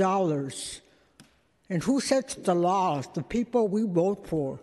And I'm ashamed that this city has so much disregarded the homeless, the working poor, everybody, for the profits of the corporations. The small businesses, yeah, they're hurting too. But when they complain, they complain against the homeless. Thank you, Yolanda. Thank you, Yolanda, for sharing your comments. We could get this next speaker who's up front at the other microphone, please. Thank you very much. Good afternoon, supervisors. My name is George Wooding. I wanted to share a different perspective with you. Earlier, you stated that we should hire more people to help facilitate the process. I couldn't disagree more. What you really need to do is have a meritocracy in City Hall. You need to get rid of people who give bad advice. You're going to have $850 million budget deficit in the next 2 years, and you're going to be cutting 6 to 8% of your workers as it is. So at this point, maybe you should start looking and training your best workers as opposed to hiring more workers that you will only be getting rid of in the very near future. Thank you. Thank you, George Wooding, for sharing your comments. Let's have the next speaker, please. Hello, supervisors.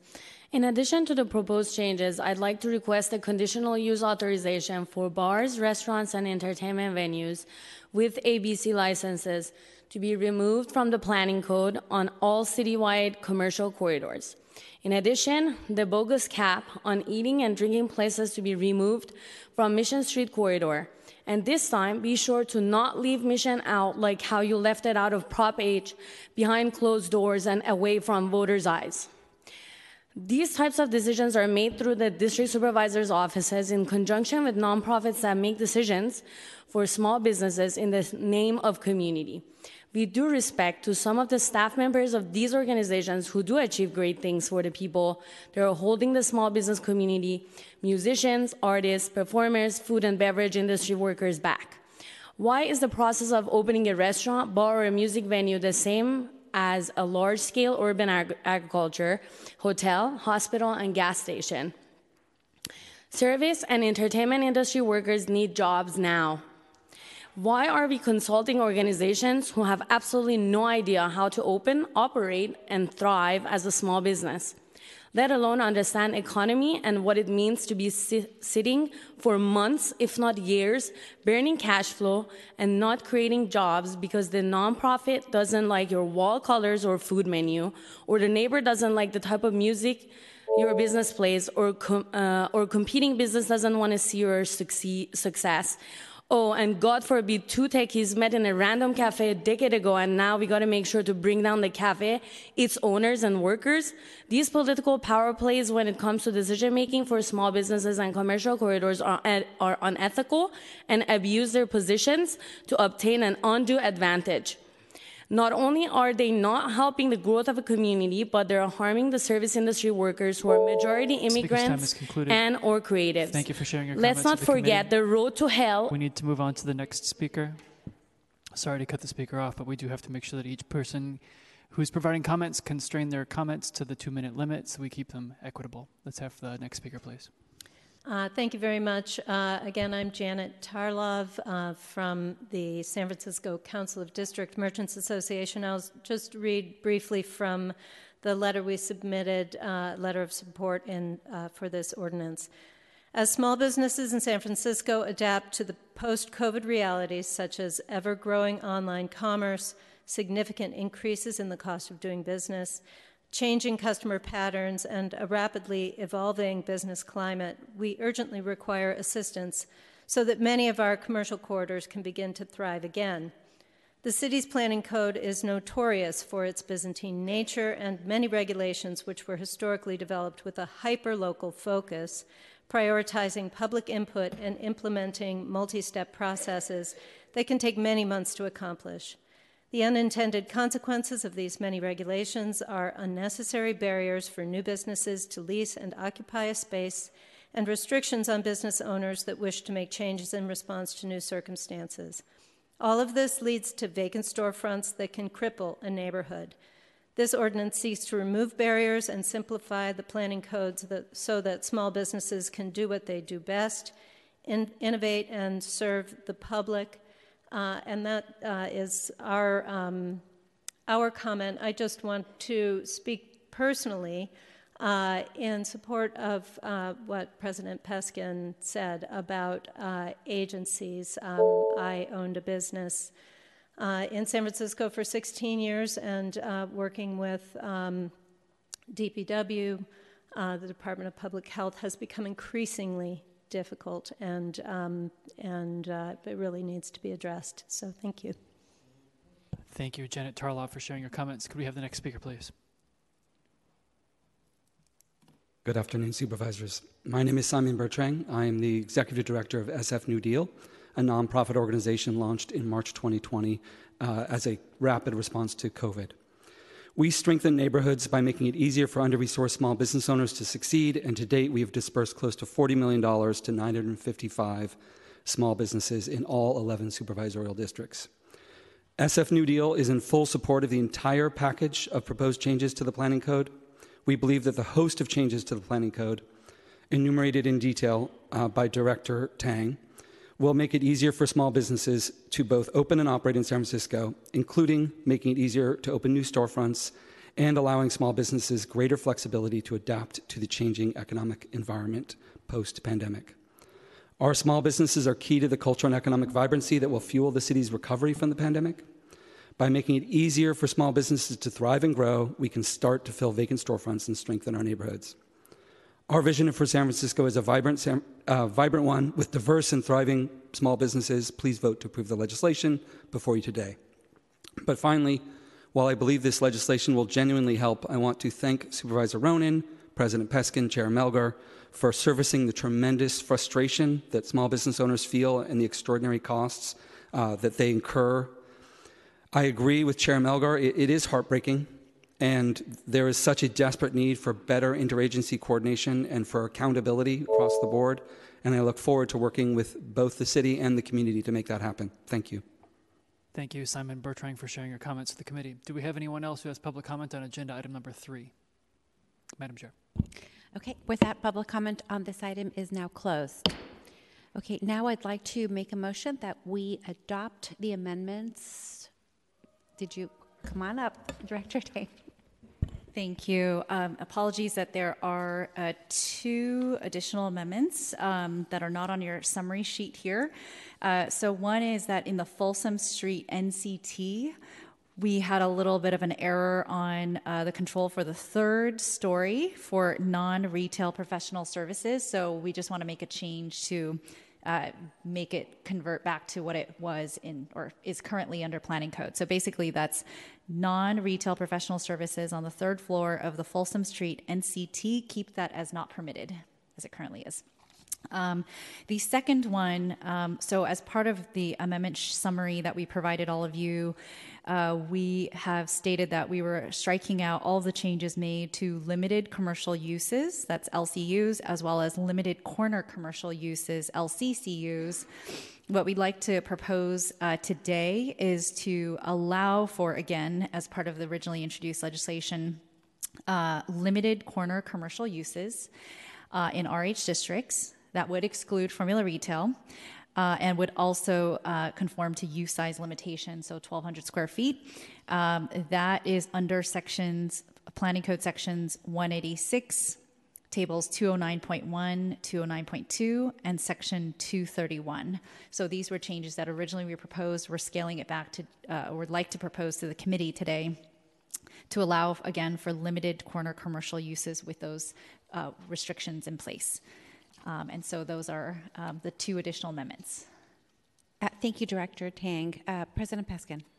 So just a couple of questions. One is in the economic analysis, and it was kind of weird that there was an economic analysis, but there it was.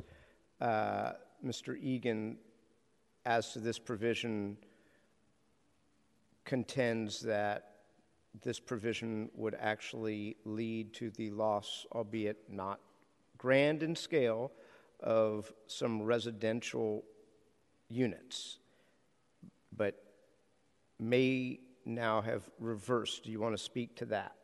Yes, I'm glad you brought that up. There was indeed an economic impact study or report done on this.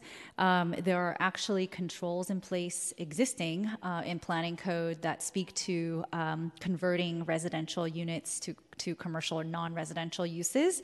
I know we have planning staff here. Would like to either call up maybe Veronica. I also want to point out that we have Asim Khan here from the Controller's Office as well, ready to online. He's online. Yes. So I guess, and that gets me to the second question, just as before Veronica comes up, which is you were for it before, you were against it before, you were for it again. Can you kind of lead us through why? Sorry, the limited commercial corner Yeah, uses? I mean, you proposed it, then you unproposed it, and now you're re-proposing it. Can you Yes. just walk us through your on and off again thinking around this issue? It had to do with conversations with various supervisors' offices, but originally a part of it was also tied to some changes to outdoor activity areas. We're removing the outdoor activity area changes in this legislation. So originally we were just going to strike all of it together at once, but knowing that there's still a desire to allow for residents, especially in areas that are RH districts, to be able to benefit from corner stores, we'd like to propose to at least just add that provision in there, and not limited commercial uses, which is LCUs, just the LCCUs, which is limited corner commercial uses. I know they sound similar, but I'm sure planning can clarify how they're different. Yeah, and just from a practical standpoint, so like the neighborhood I live in has a lot of commercial corner stores in what are otherwise fully residential districts, and most of them are what planning aficionados refer to as existing non-conforming uses, and they've been there as long as any of us have been around, and they're passed on from generation to generation or sold to new folks, and as long as they're not abandoned, they continue, and that's kind of the experience largely in the residential areas in the part of town that I represent. But I presume that if they weren't pre-existing commercial corner store uses, that they would be residential. So I'm trying to reconcile the notion that allowing this wouldn't in the future displace existing residential, and if that's the case, why not just say that all of the existing limited corner commercial uses that exist continue to exist, which is already what we do? That is already what we do. So I think this is also taking into consideration legislation contemplated by the board already around future development in RH districts. But also we're talking about ground floor. So typically you would not see residential use on the ground floor. But again, I'd love to bring up first planning staff to talk about the existing regulations that deal with displacement of residential units. Welcome, Ms. Flores. Thank you. Chair Melgar, Veronica Flores, Planning Department staff. So there's a few items I wanted to cover. The first related to the limited corner commercial uses, the LCCUs. These are currently only allowed within the RM3, RM4, and I believe the RTO districts. So these districts have or allow higher uses within the zoning district. What the ordinance proposes to do is now allow, allow these LCCUs within the RH districts and the RM1 and RM2 districts. And so that's the piece where there, as Director Tang mentioned, there would still be the use size limitations. So it is a new avenue afforded to these other lower use districts. And as a part of that, this does not bypass any of the residential or demolition of residential uses. That would still be in place. It would be very hard to lose the housing stock. Today, any proposal for the removal of a residential unit or any proposal for a project that's tantamount to demolition still has to go through the full conditional use authorization, make the case, make the presentation in front of Planning Commission. So all of that would still be set in place. The change here is, again, just allowing a new opportunity for those corner stores in the primarily residential districts. And just to confirm, President Peskin, what you had inquired about the LCUs. So yes, those are existing. Those are the uses that have been essentially grandfathered in once zoning changes have taken effect. So those can continue as they are, so long as they're not abandoned, so long as they're not intensified. but they act in a similar fashion where it is a non-residential use or commercial use within the primarily residential districts. So those are a couple aspects I wanted to cover. Can I pause there and see if there was something else that I should discuss as well? No, I'm just happy that the state of California is allowing us to continue to make it difficult to remove residential units. Thank you, Ms. Flores. Okay, now, Director, is it okay if I make the motion to, we're all good. Okay, I'd like to make a motion that we adopt the amendments that have been submitted by the Director of the Office of Small Business, plus the 2 amendments that she just read into the record. Motion has been offered by the chair. Before we take the roll call on that, I just want to acknowledge that there has been a change of the House. Temporary member Ronan was appointed until 3 p.m. and has now left and will not be a voting member for the rest of the meeting. The motion is now to amend as presented by member Chair Melgar. On that motion, member Peskin. Aye. Peskin, aye. Chair Melgar. Aye. Melgar, aye. Madam Chair, there is no opposition.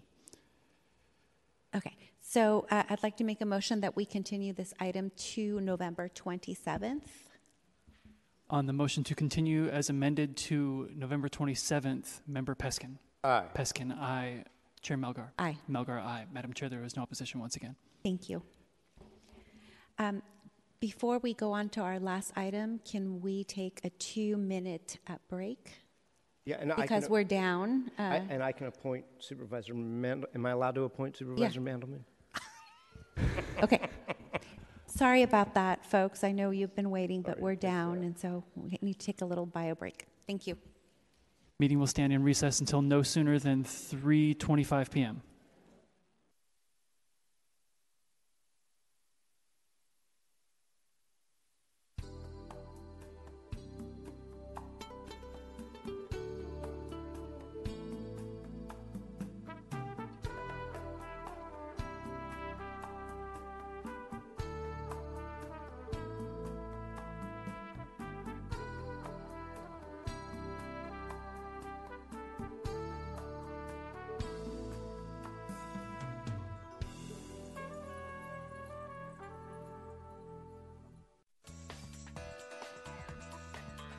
SF Gov TV, San Francisco Government Television.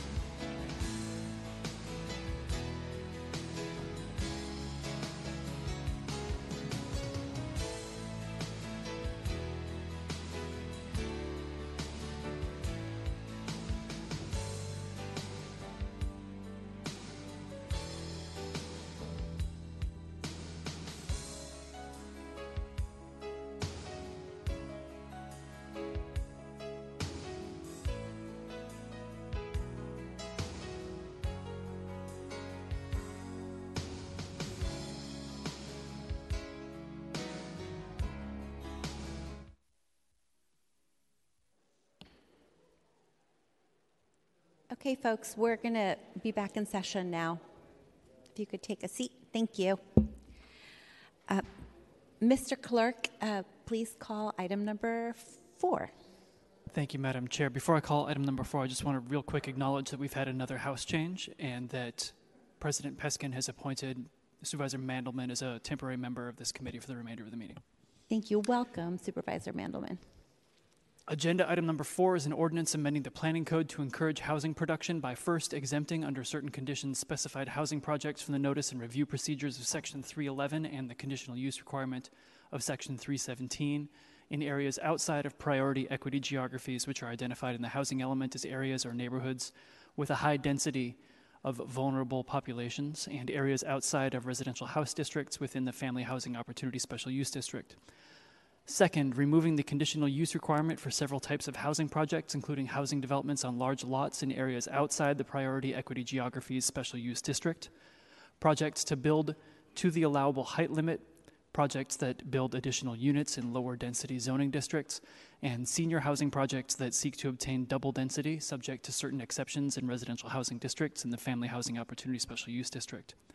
Third, amending rear yard, front setback, lot frontage, minimum lot size, and residential open space requirements in specified districts, subject to certain exemptions in residential housing districts in the Family Housing Opportunity Special Use District. Fourth, allowing additional uses on the ground floor in residential buildings, homeless shelters, and group housing in residential districts, and administrative review of reasonable accommodations.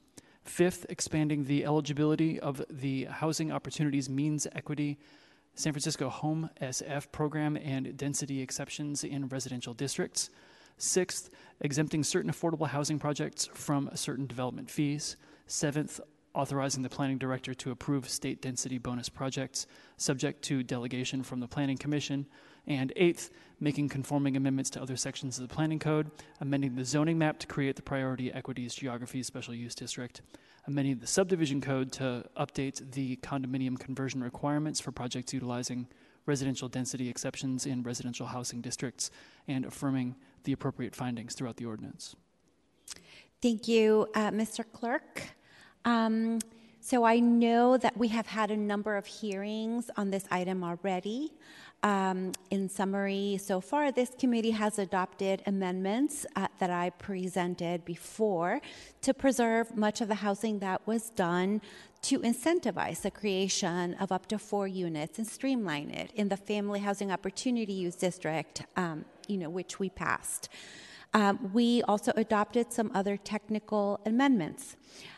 Last week, the state HCD issued a letter sort of warning us that we could fall out of compliance with the housing element because of those amendments. And the week prior to that, they issued a report about our practices in review, which mandated that we change some of the things that we are doing in our city.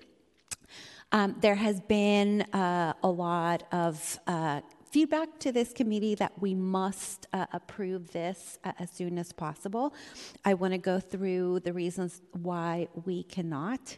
In addition to that letter and that report, there have been several pieces of legislation at the state that have been signed into law by the governor a couple weeks ago that may or may not affect both the timeline and the substance of the legislation that's before us. And we have not had the time to get guidance from our city attorney on how those affect the amendments that we've made, the legislation, and how to proceed. And we cannot go forward without that guidance. I also want to respond to the threat that was made by the HC Lee letter, which in my lay reading was factually incorrect as to at least my amendments and the SUD that we have already passed. And that, we may fall out of compliance with those. As has been pointed out multiple times, both our housing element and SB 423, both specifying that streamlining should not apply to the demolition of rent control units, which is what we're trying to do. That being said, we have done a number of things to address some of the things that were in that letter before the letter was sent, and that is to reconcile the mayor's legislation with the SUD that we passed. We have been working hard on those amendments and working completely collaboratively with the planning department staff. Thank you so much for your support. Those amendments are still under review by the city attorney's office because of the reasons that I just stated. And I also believe that Supervisor Mandelman has some amendments that he would like to propose that also fall under the category of, what happens under this new regime, the new legislation, and that also needs to be reviewed by the city attorney. So with that, we do have Mr. Starr here from the Planning Department. I don't know if he has anything to add, but my intention is that we continue this item until November 27th so that the city attorney has time to review the guidance from HCD, the report, the multiple pieces of legislation that may affect this process so that we may be deliberate and stay in compliance with HCD and do what we can do, and at the same time be transparent with the public on everything else. So did you have anything else to add, Mr. Starr? You covered it pretty well. I would just say that besides kind of reconciling the two, we're also looking at narrowing the scope of 311 exceptions and conforming the 317 exceptions to your ordinance and revisiting the CU for over 40 feet in RH districts. So those are sort of the main three topics other than just making the two programs more simpatico. Okay, thank you so much, Mr. Starr. Supervisor Mandelman, thank you for joining us today and for working on this issue. Thank you, Madam Chair and President Peskin, and happy to be back here. I think that taking a little bit of time to work through both the amendments that have already been made by many, by you, by the mayor, as well as the amendments that I am trying to propose makes a lot of sense. And I do think that the guidance from HCD has at least complicated things and requires us to think some about both amendments already made and amendments to be offered. I do think that on the topic of rent control, you have shown a pathway for us to take that I think is important, not just in the SUD that you authored, but for all the rent-controlled units that we're concerned about losing. I have more amendments. I have heard the feedback and the desire from city staff to kind of get everything aligned, and so I am not going to propose most of the amendments that I would like to see in this, although I've described them. They're not going to be a secret. The one amendment that I would like for, or set of amendments that I would like for this committee to consider today relate to the SUDs, the Central Neighborhood Special Use District SUD and the Corona Heights Special Use District SUD in District 8. My predecessors, including Senator Wiener when he was on the Board of Supervisors, had labored mightily for many years to try to get a handle on the challenge of monster homes in District 8. Senator Wiener in 2017 passed the Corona Heights Special Use District, which relied on a CU for buildings greater than 3,000 square feet in a portion of the district that was seeing a rash of demolitions and the creation of these very large single-family homes. I proposed another approach, which was a limitation on unit size, but still relying on a CU for a part of it for units between 3,000 and 4,000 square feet. So we have these two SUDs in District 8 that are aiming at trying to prevent monster homes. And I am not eager and see a real potential for our streamlining legislation becoming the streamlining of monster homes in District 8. I would like to not see that happen. The combination of this streamlining legislation and SB 423, which will make CUs potential, and I don't think it's for sure that these CUs lose their effect at the end of 2024, but I think there's a distinct possibility that they could. I think we ought to do away with those CUs and switch to just a cap that will be clearer for everyone. I think that actually is in line with what we're hearing about having objective standards, not trying to not clog up our approval processes. The trouble with the amendments that I have circulated to this committee, which I can describe or read into the record if folks want me to do that, or if it's okay that we just circulated them, that's good too. I'm sorry, Supervisor Mendel, you're referring to the amendments that you would like to make, not the Monster Homes amendment? The trouble with the Monster Home amendments that got circulated by my staff yesterday is from the perspective of the timely passage of a streamlining ordinance, is that these were not discussed in front of the Planning Commission. The Planning Commission considered this well before SB 423, and so this potential solution to the Monster Home SUD problem would need to get referred back to the Planning Commission for their consideration. And so what I'm hoping that we can do is, if the members of this committee are so inclined, pass the amendments that duplicate the file, take one of the files and make the amendments that I am proposing to that file. Then send that duplicated file back to planning for them to have a look at, and it would be my hope that planning staff and the commission will be expeditious in doing that. And while everything else about this ordinance gets worked out here, planning commission can at least weigh in if they want to on those changes. Okay, that sounds good to me. And then, the original file, we will continue to November 27th. And it's November 27th because that's the 2 weeks that I think we need from the city attorney. And then there's the Thanksgiving break where nobody's working. So, it just is what it is. That's like the earliest opportunity that we can bring that back. And hopefully we will have guidance from the city attorney, and, whatever amendments can be approved as to form will be approved as to form at that time. Okay, so with that, Mr. Clerk, let's take public comment on this item. I will limit public comment to 1 minute since we've already heard this multiple times. Please speak to the continuance. Thank you. Members of the public who have public comment on agenda item number 4, please line up to speak along the western side of this room.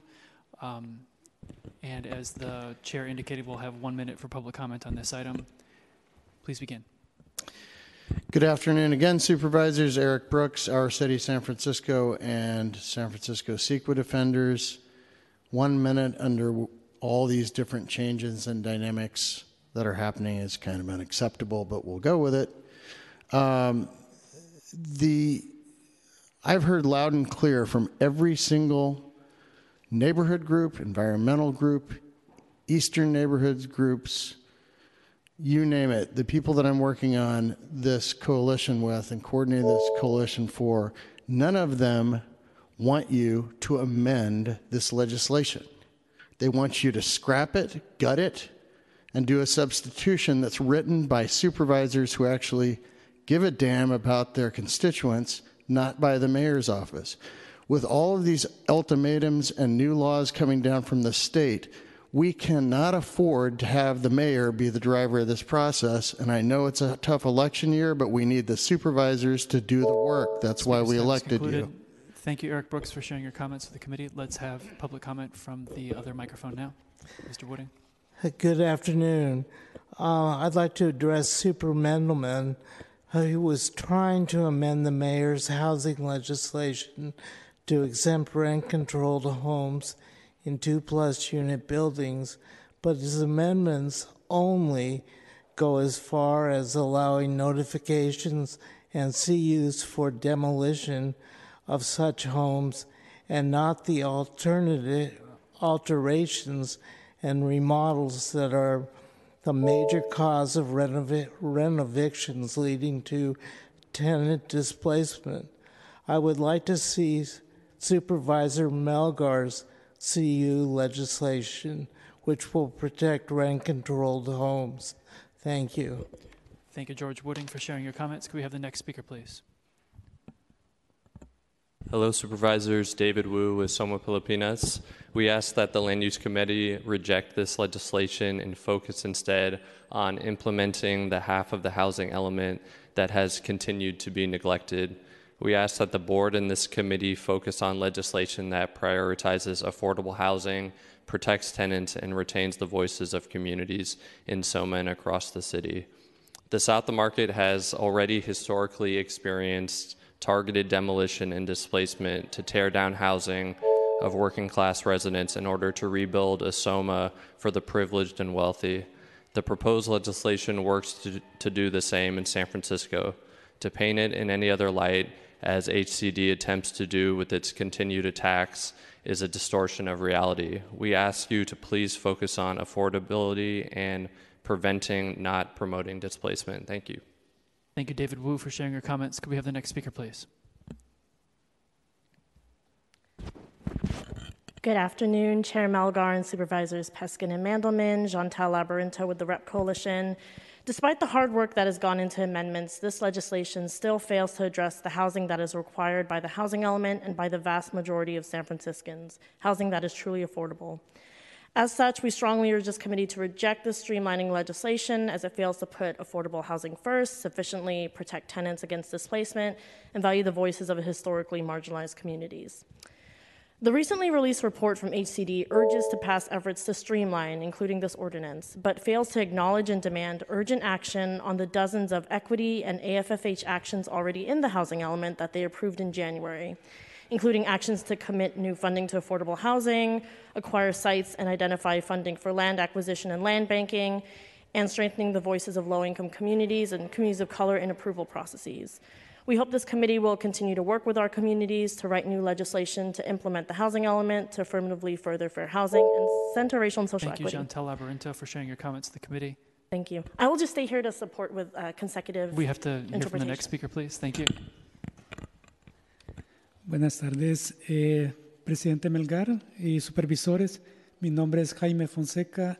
Soy consejero de Derechos de Vivienda de Dolores Street Community Service. Y en esta ocasión, pues, quiero aprovechar la oportunidad para exponer nuestro punto de vista respecto a la legislación que se está pretendiendo aprobar, ya que de aprobarse esta legislación se estaría moviendo a nuestra ciudad en la dirección opuesta de la equidad racial y social, atentando con la demolición de viviendas, por lo que consideramos que la legislación debería ser no debería estar encaminada a lo que es el desplazamiento de inquilinos y dar prioridad a la vivienda asequible, por lo que solicitamos que se rechace y se comience a trabajar con la comunidad de bajos ingresos, promoviendo una vivienda justa. Good afternoon, Chairman Melgar and Supervisors. I am Jaime Fonseca from Dolores Street Community Services. I want to take this opportunity to present our point of view regarding the legislation that is being approved, since if this is approved legislation, it would be moving our city in the opposite direction of racial and social equity, encouraging the demolition of housing, which is why we consider that this legislation is aimed at displacing tenants and does not prioritize affordable housing, which is why we request to reject it and begin to work with low-income communities promoting fair housing. Thank you. Thank you, Jaime Fonseca, for sharing your comments to the committee. Thank you very much for the interpretation of the comments. Can we get the next speaker, please? Good afternoon. My name is Sandra Dratler, representing Faith in Action at St. James Episcopal Church in the Richmond District and the San Francisco Land Use Coalition. We stand in solidarity with the REP Coalition and Richmond District Rising. Despite input and comment in previous hearings and attempts to amend the mayor's original proposal, the product before you today falls short in meeting the racial and social justice components of the housing element, which should be the guiding efforts at streamlining the approvals process. We have adequate luxury housing. The housing production most needed is a truly affordable low-income housing that will maintain the diversity and vibrance of our city. The mayor's proposal was thrown out by her knowing there would be strong objections. Rejecting the legislation and starting over with community involvement would be the best outcome. Thank you. Thank you for sharing your comments to the committee. Let's have the next speaker, please. Yes. From my understanding, a lot of what the mayor and the other two have, Engardo and Dorsey, are asking for is based on the governor's request for more housing. And again, housing for whom? The other thing is Newsom right now, I don't know if he's still in China. China provides housing for everybody. In Russia, they put the homeless in the basements. Those countries, those systems provide housing. This system does not. And the proposed legislation is not only apparently low income, that's now, instead of using low income housing, the city now uses affordable. Affordable for whom? Not going to be affordable for us. And I believe that only by a society like China will we have housing for everybody. So sometimes I think I'm wasting my time here, but you are elected, and maybe you want the voters out of here so many Speaker's elections. time is concluded. Thank you, Yolanda, for sharing your comments. Let's get the next speaker, please.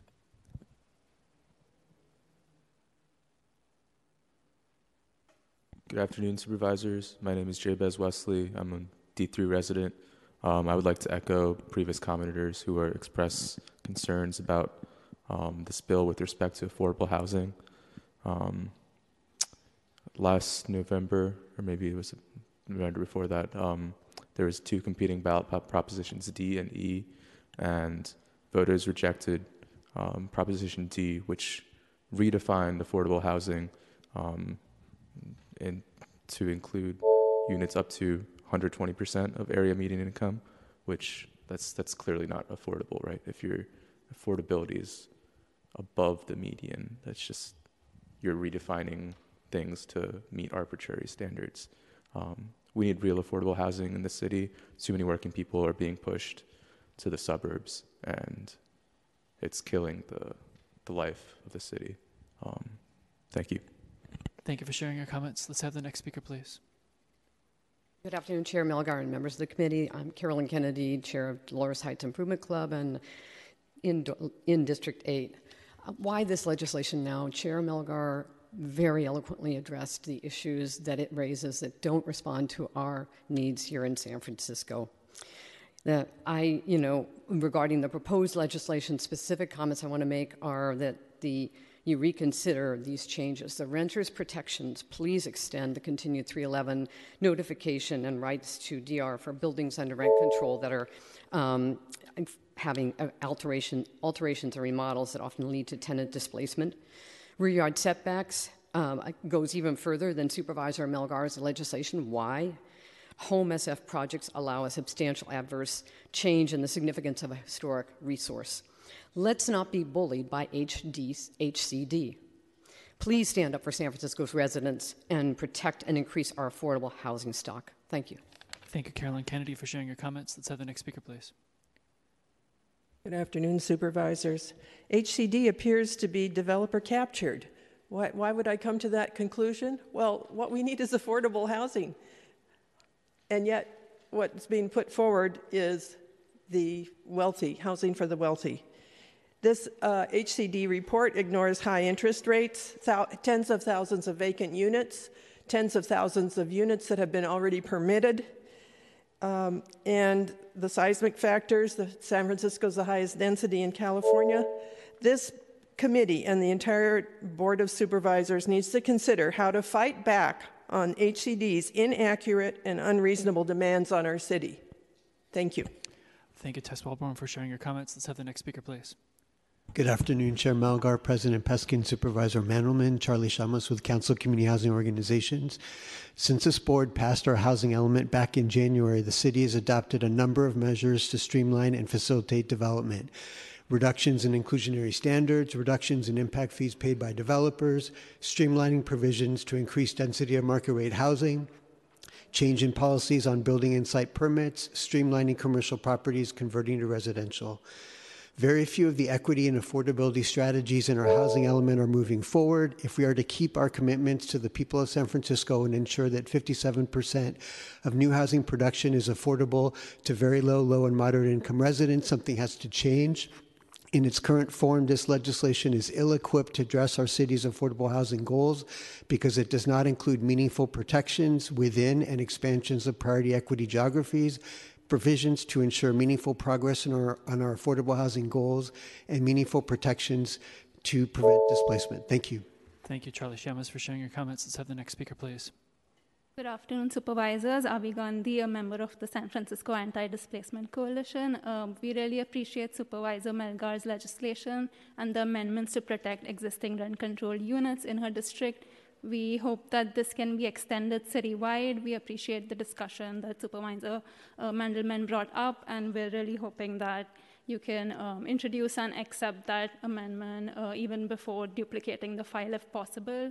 It's a really important change that's needed to protect existing and long-term tenants. Thank you. Thank you for sharing your comments with the committee. Let's have the next speaker, please. Good afternoon, Supervisors. Catherine Howard, longtime San Francisco resident. Please oppose this legislation. It will have many adverse social, economic, environmental, and equity impacts. I doubt if it can be amended. I'd also want to say that you forced us to travel to City Hall today to speak to you directly. We aren't allowed to call in. For me, that is over an hour each way on Muni plus Muni fare. Maybe we should get a stipend like people who come for jury duty because we have come down here to see you. You could have announced at the beginning of the meeting that you're not voting today, but no, you didn't. So we waited around for a few hours out of respect. And then you give us 1 minute. Come on, guys, show us a little respect. Thank you. Thank you, Catherine Howard, for sharing your comments. Could we get the next speaker, please?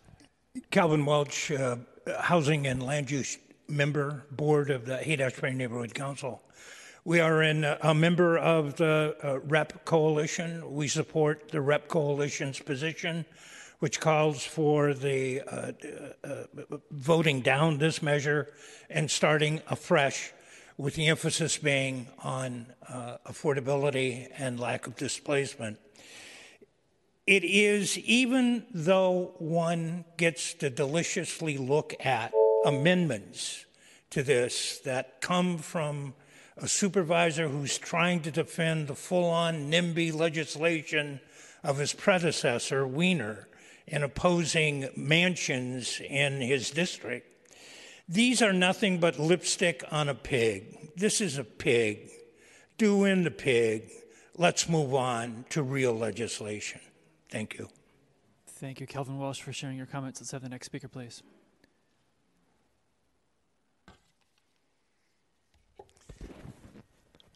I don't understand why Mayor Breed would introduce such a poorly crafted and deceptively named bill. The mayor is the lead sponsor in this bill, but for reasons unclear, she has been absent from the in-person meetings of the 3 previous hearings. This bill is a mixture of unrelated legislative issues, but most worrisome and dangerous of all is her proposal to demolish irreplaceable rent-controlled housing. This bill has been misnamed. Was that 1 minute? No. No piece of legislation whose purpose is to demolish irreplaceable rent-controlled housing should ever be called a housing production bill. I'm surprised you even let it come before your committee. The practical effect of demolition of rent-controlled housing is permanent displacement of tenants with no guarantee of living in San Francisco rent-controlled housing ever again. Send it back, as the previous speaker recommended. Start all over again. Speaker's time is concluded. Thank you for sharing your comments. Let's have the next speaker, please. Good afternoon. My name is Oswaldo. Here, could you, I'm going to start your time over. Pull that microphone right up to your face so we can hear your voice. Okay. There you go. So why remove the rent control? The main purpose of the rent control and rent stabilization ordinance is to guarantee secure houses for reasonable rents and protect tenants. Studies have proven that rent stabilization reduces displacement in low-income and seniors households. Why getting rid of rent control? Who wants to get rid of rent control? The answer is non-profit organizations. Why? By buying some of the buildings, some legally and some illegally, against the will of the people that live in these buildings. Non-profit organizations go door to door in the buildings, telling tenants that they already are the owners. By telling them and pressure them to sign new leases. These non-profit organizations are looking to make more money. Thank you.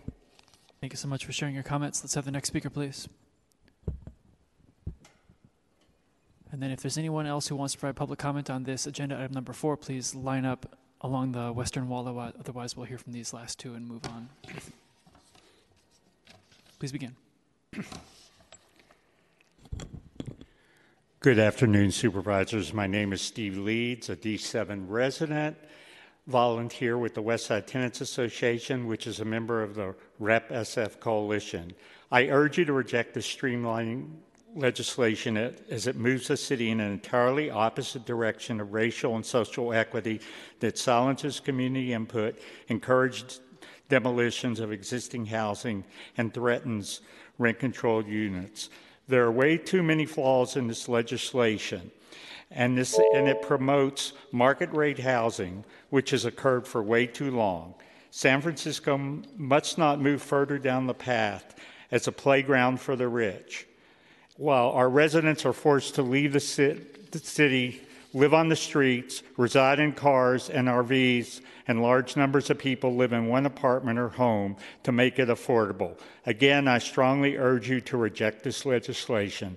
Affordable housing only. Thank you. Thank you, Steve Leeds, for sharing your comments. Let's have the next speaker, please. Good afternoon, supervisors. My name is Robert Fruckman. I'm a volunteer lead with San Francisco YIMBY. I'm going to ask you to really return San Francisco to a path of sanity. Hearing this legislation the next time on November 27th is going to put us well after the 30-day time limit, well, a few days after the 30-day time limit that HCD gave us. So we can expect a warning from HCD, and 30 days after that, we can expect the city to start to decertify our housing element, which is a scary prospect and one which we can and frankly must avoid. This action to delay the bill takes us way too close to the brink for comfort. I don't think there's anything that we can really get out of this that we could not get if we just accede to what HD has told us. We agreed in our housing element to comply with the results of the Housing Policy and Practice Review. Speaker's time is concluded. Thank you for sharing your comments with the committee. Do we have anyone further who has public comment on agenda item number 4? Madam Chair. Thank you, Mr. Clerk. Public comment on this item is now closed. I would like to make a motion that we already duplicated the file, right? I can note a duplication of the file, yes. That we go ahead, Supervisor Mandelman. Okay. I can read some amendments in or at least describe where they are in what I circulated or what my staff circulated. So let me collect here we are. So on page 1, lines 24 to 25, there would be language number 8, sunsetting the conditional use requirements established by the Corona Heights large residence and the Central Neighborhoods large residence special use districts at the end of 2024, and thereafter limiting the size of any dwelling units resulting from residential development in those special use districts to 3,000 square feet of gross floor area, and 9. And then on page 5, we would add a reference to sections 249.77 and 249.92, and then on page 55, lines 4 to 14, we would add section 249.77, Corona Heights Large Residence Special Use District, under G. The conditional use requirement established by subsections D through F of this section 249.77 shall sunset on December 31st, 2024. After that date, no residential development or expansion of an existing residential building shall be permitted in the Corona Heights Large Residence Special Use District that would result in any dwelling unit exceeding 3,000 square feet of gross floor area. And then section 249.92, Central Neighborhoods Large Residence Special Use District. And then on page 58, we would add a new H that would say the conditional use, we would yes, we would add a new H. The conditional use requirement established by subsections E through F of this section 249.92 shall sunset on December 31st, 2024. After that date, for all lots zoned RH within the Central Neighborhood's large resident special use district, no residential development or expansion of existing residential building shall be permitted that would result in any dwelling unit exceeding 3,000 square feet of gross floor area, except where the total increase of gross floor area of any existing dwelling unit is less than 15%. And so that would get rid of our CUs as of the end of 2024, and we would just have a flat limit on size for individual units in those two special use districts. So if this committee is willing to amend the duplicated file so that can then be sent, if that's passed, sent to the Planning Commission, who would be urged to look at it quickly and send it back to us quickly, or this committee quickly, I would be most appreciative. Let's go ahead and vote on the amendments. Can I, for the record, note who the mover is on this one? Member Mandelman. Yeah. Temporary Member Mandelman has made the motion to amend the duplicated file. On that motion, Member Mandelman. Aye. Mandelman, aye. Member Peskin. Aye. Peskin, aye. Chair Melgar. Aye. Melgar, aye. Madam Chair, there is no opposition. Okay, that moves forward. I'd like to make a motion that we continue the original file to November 27th.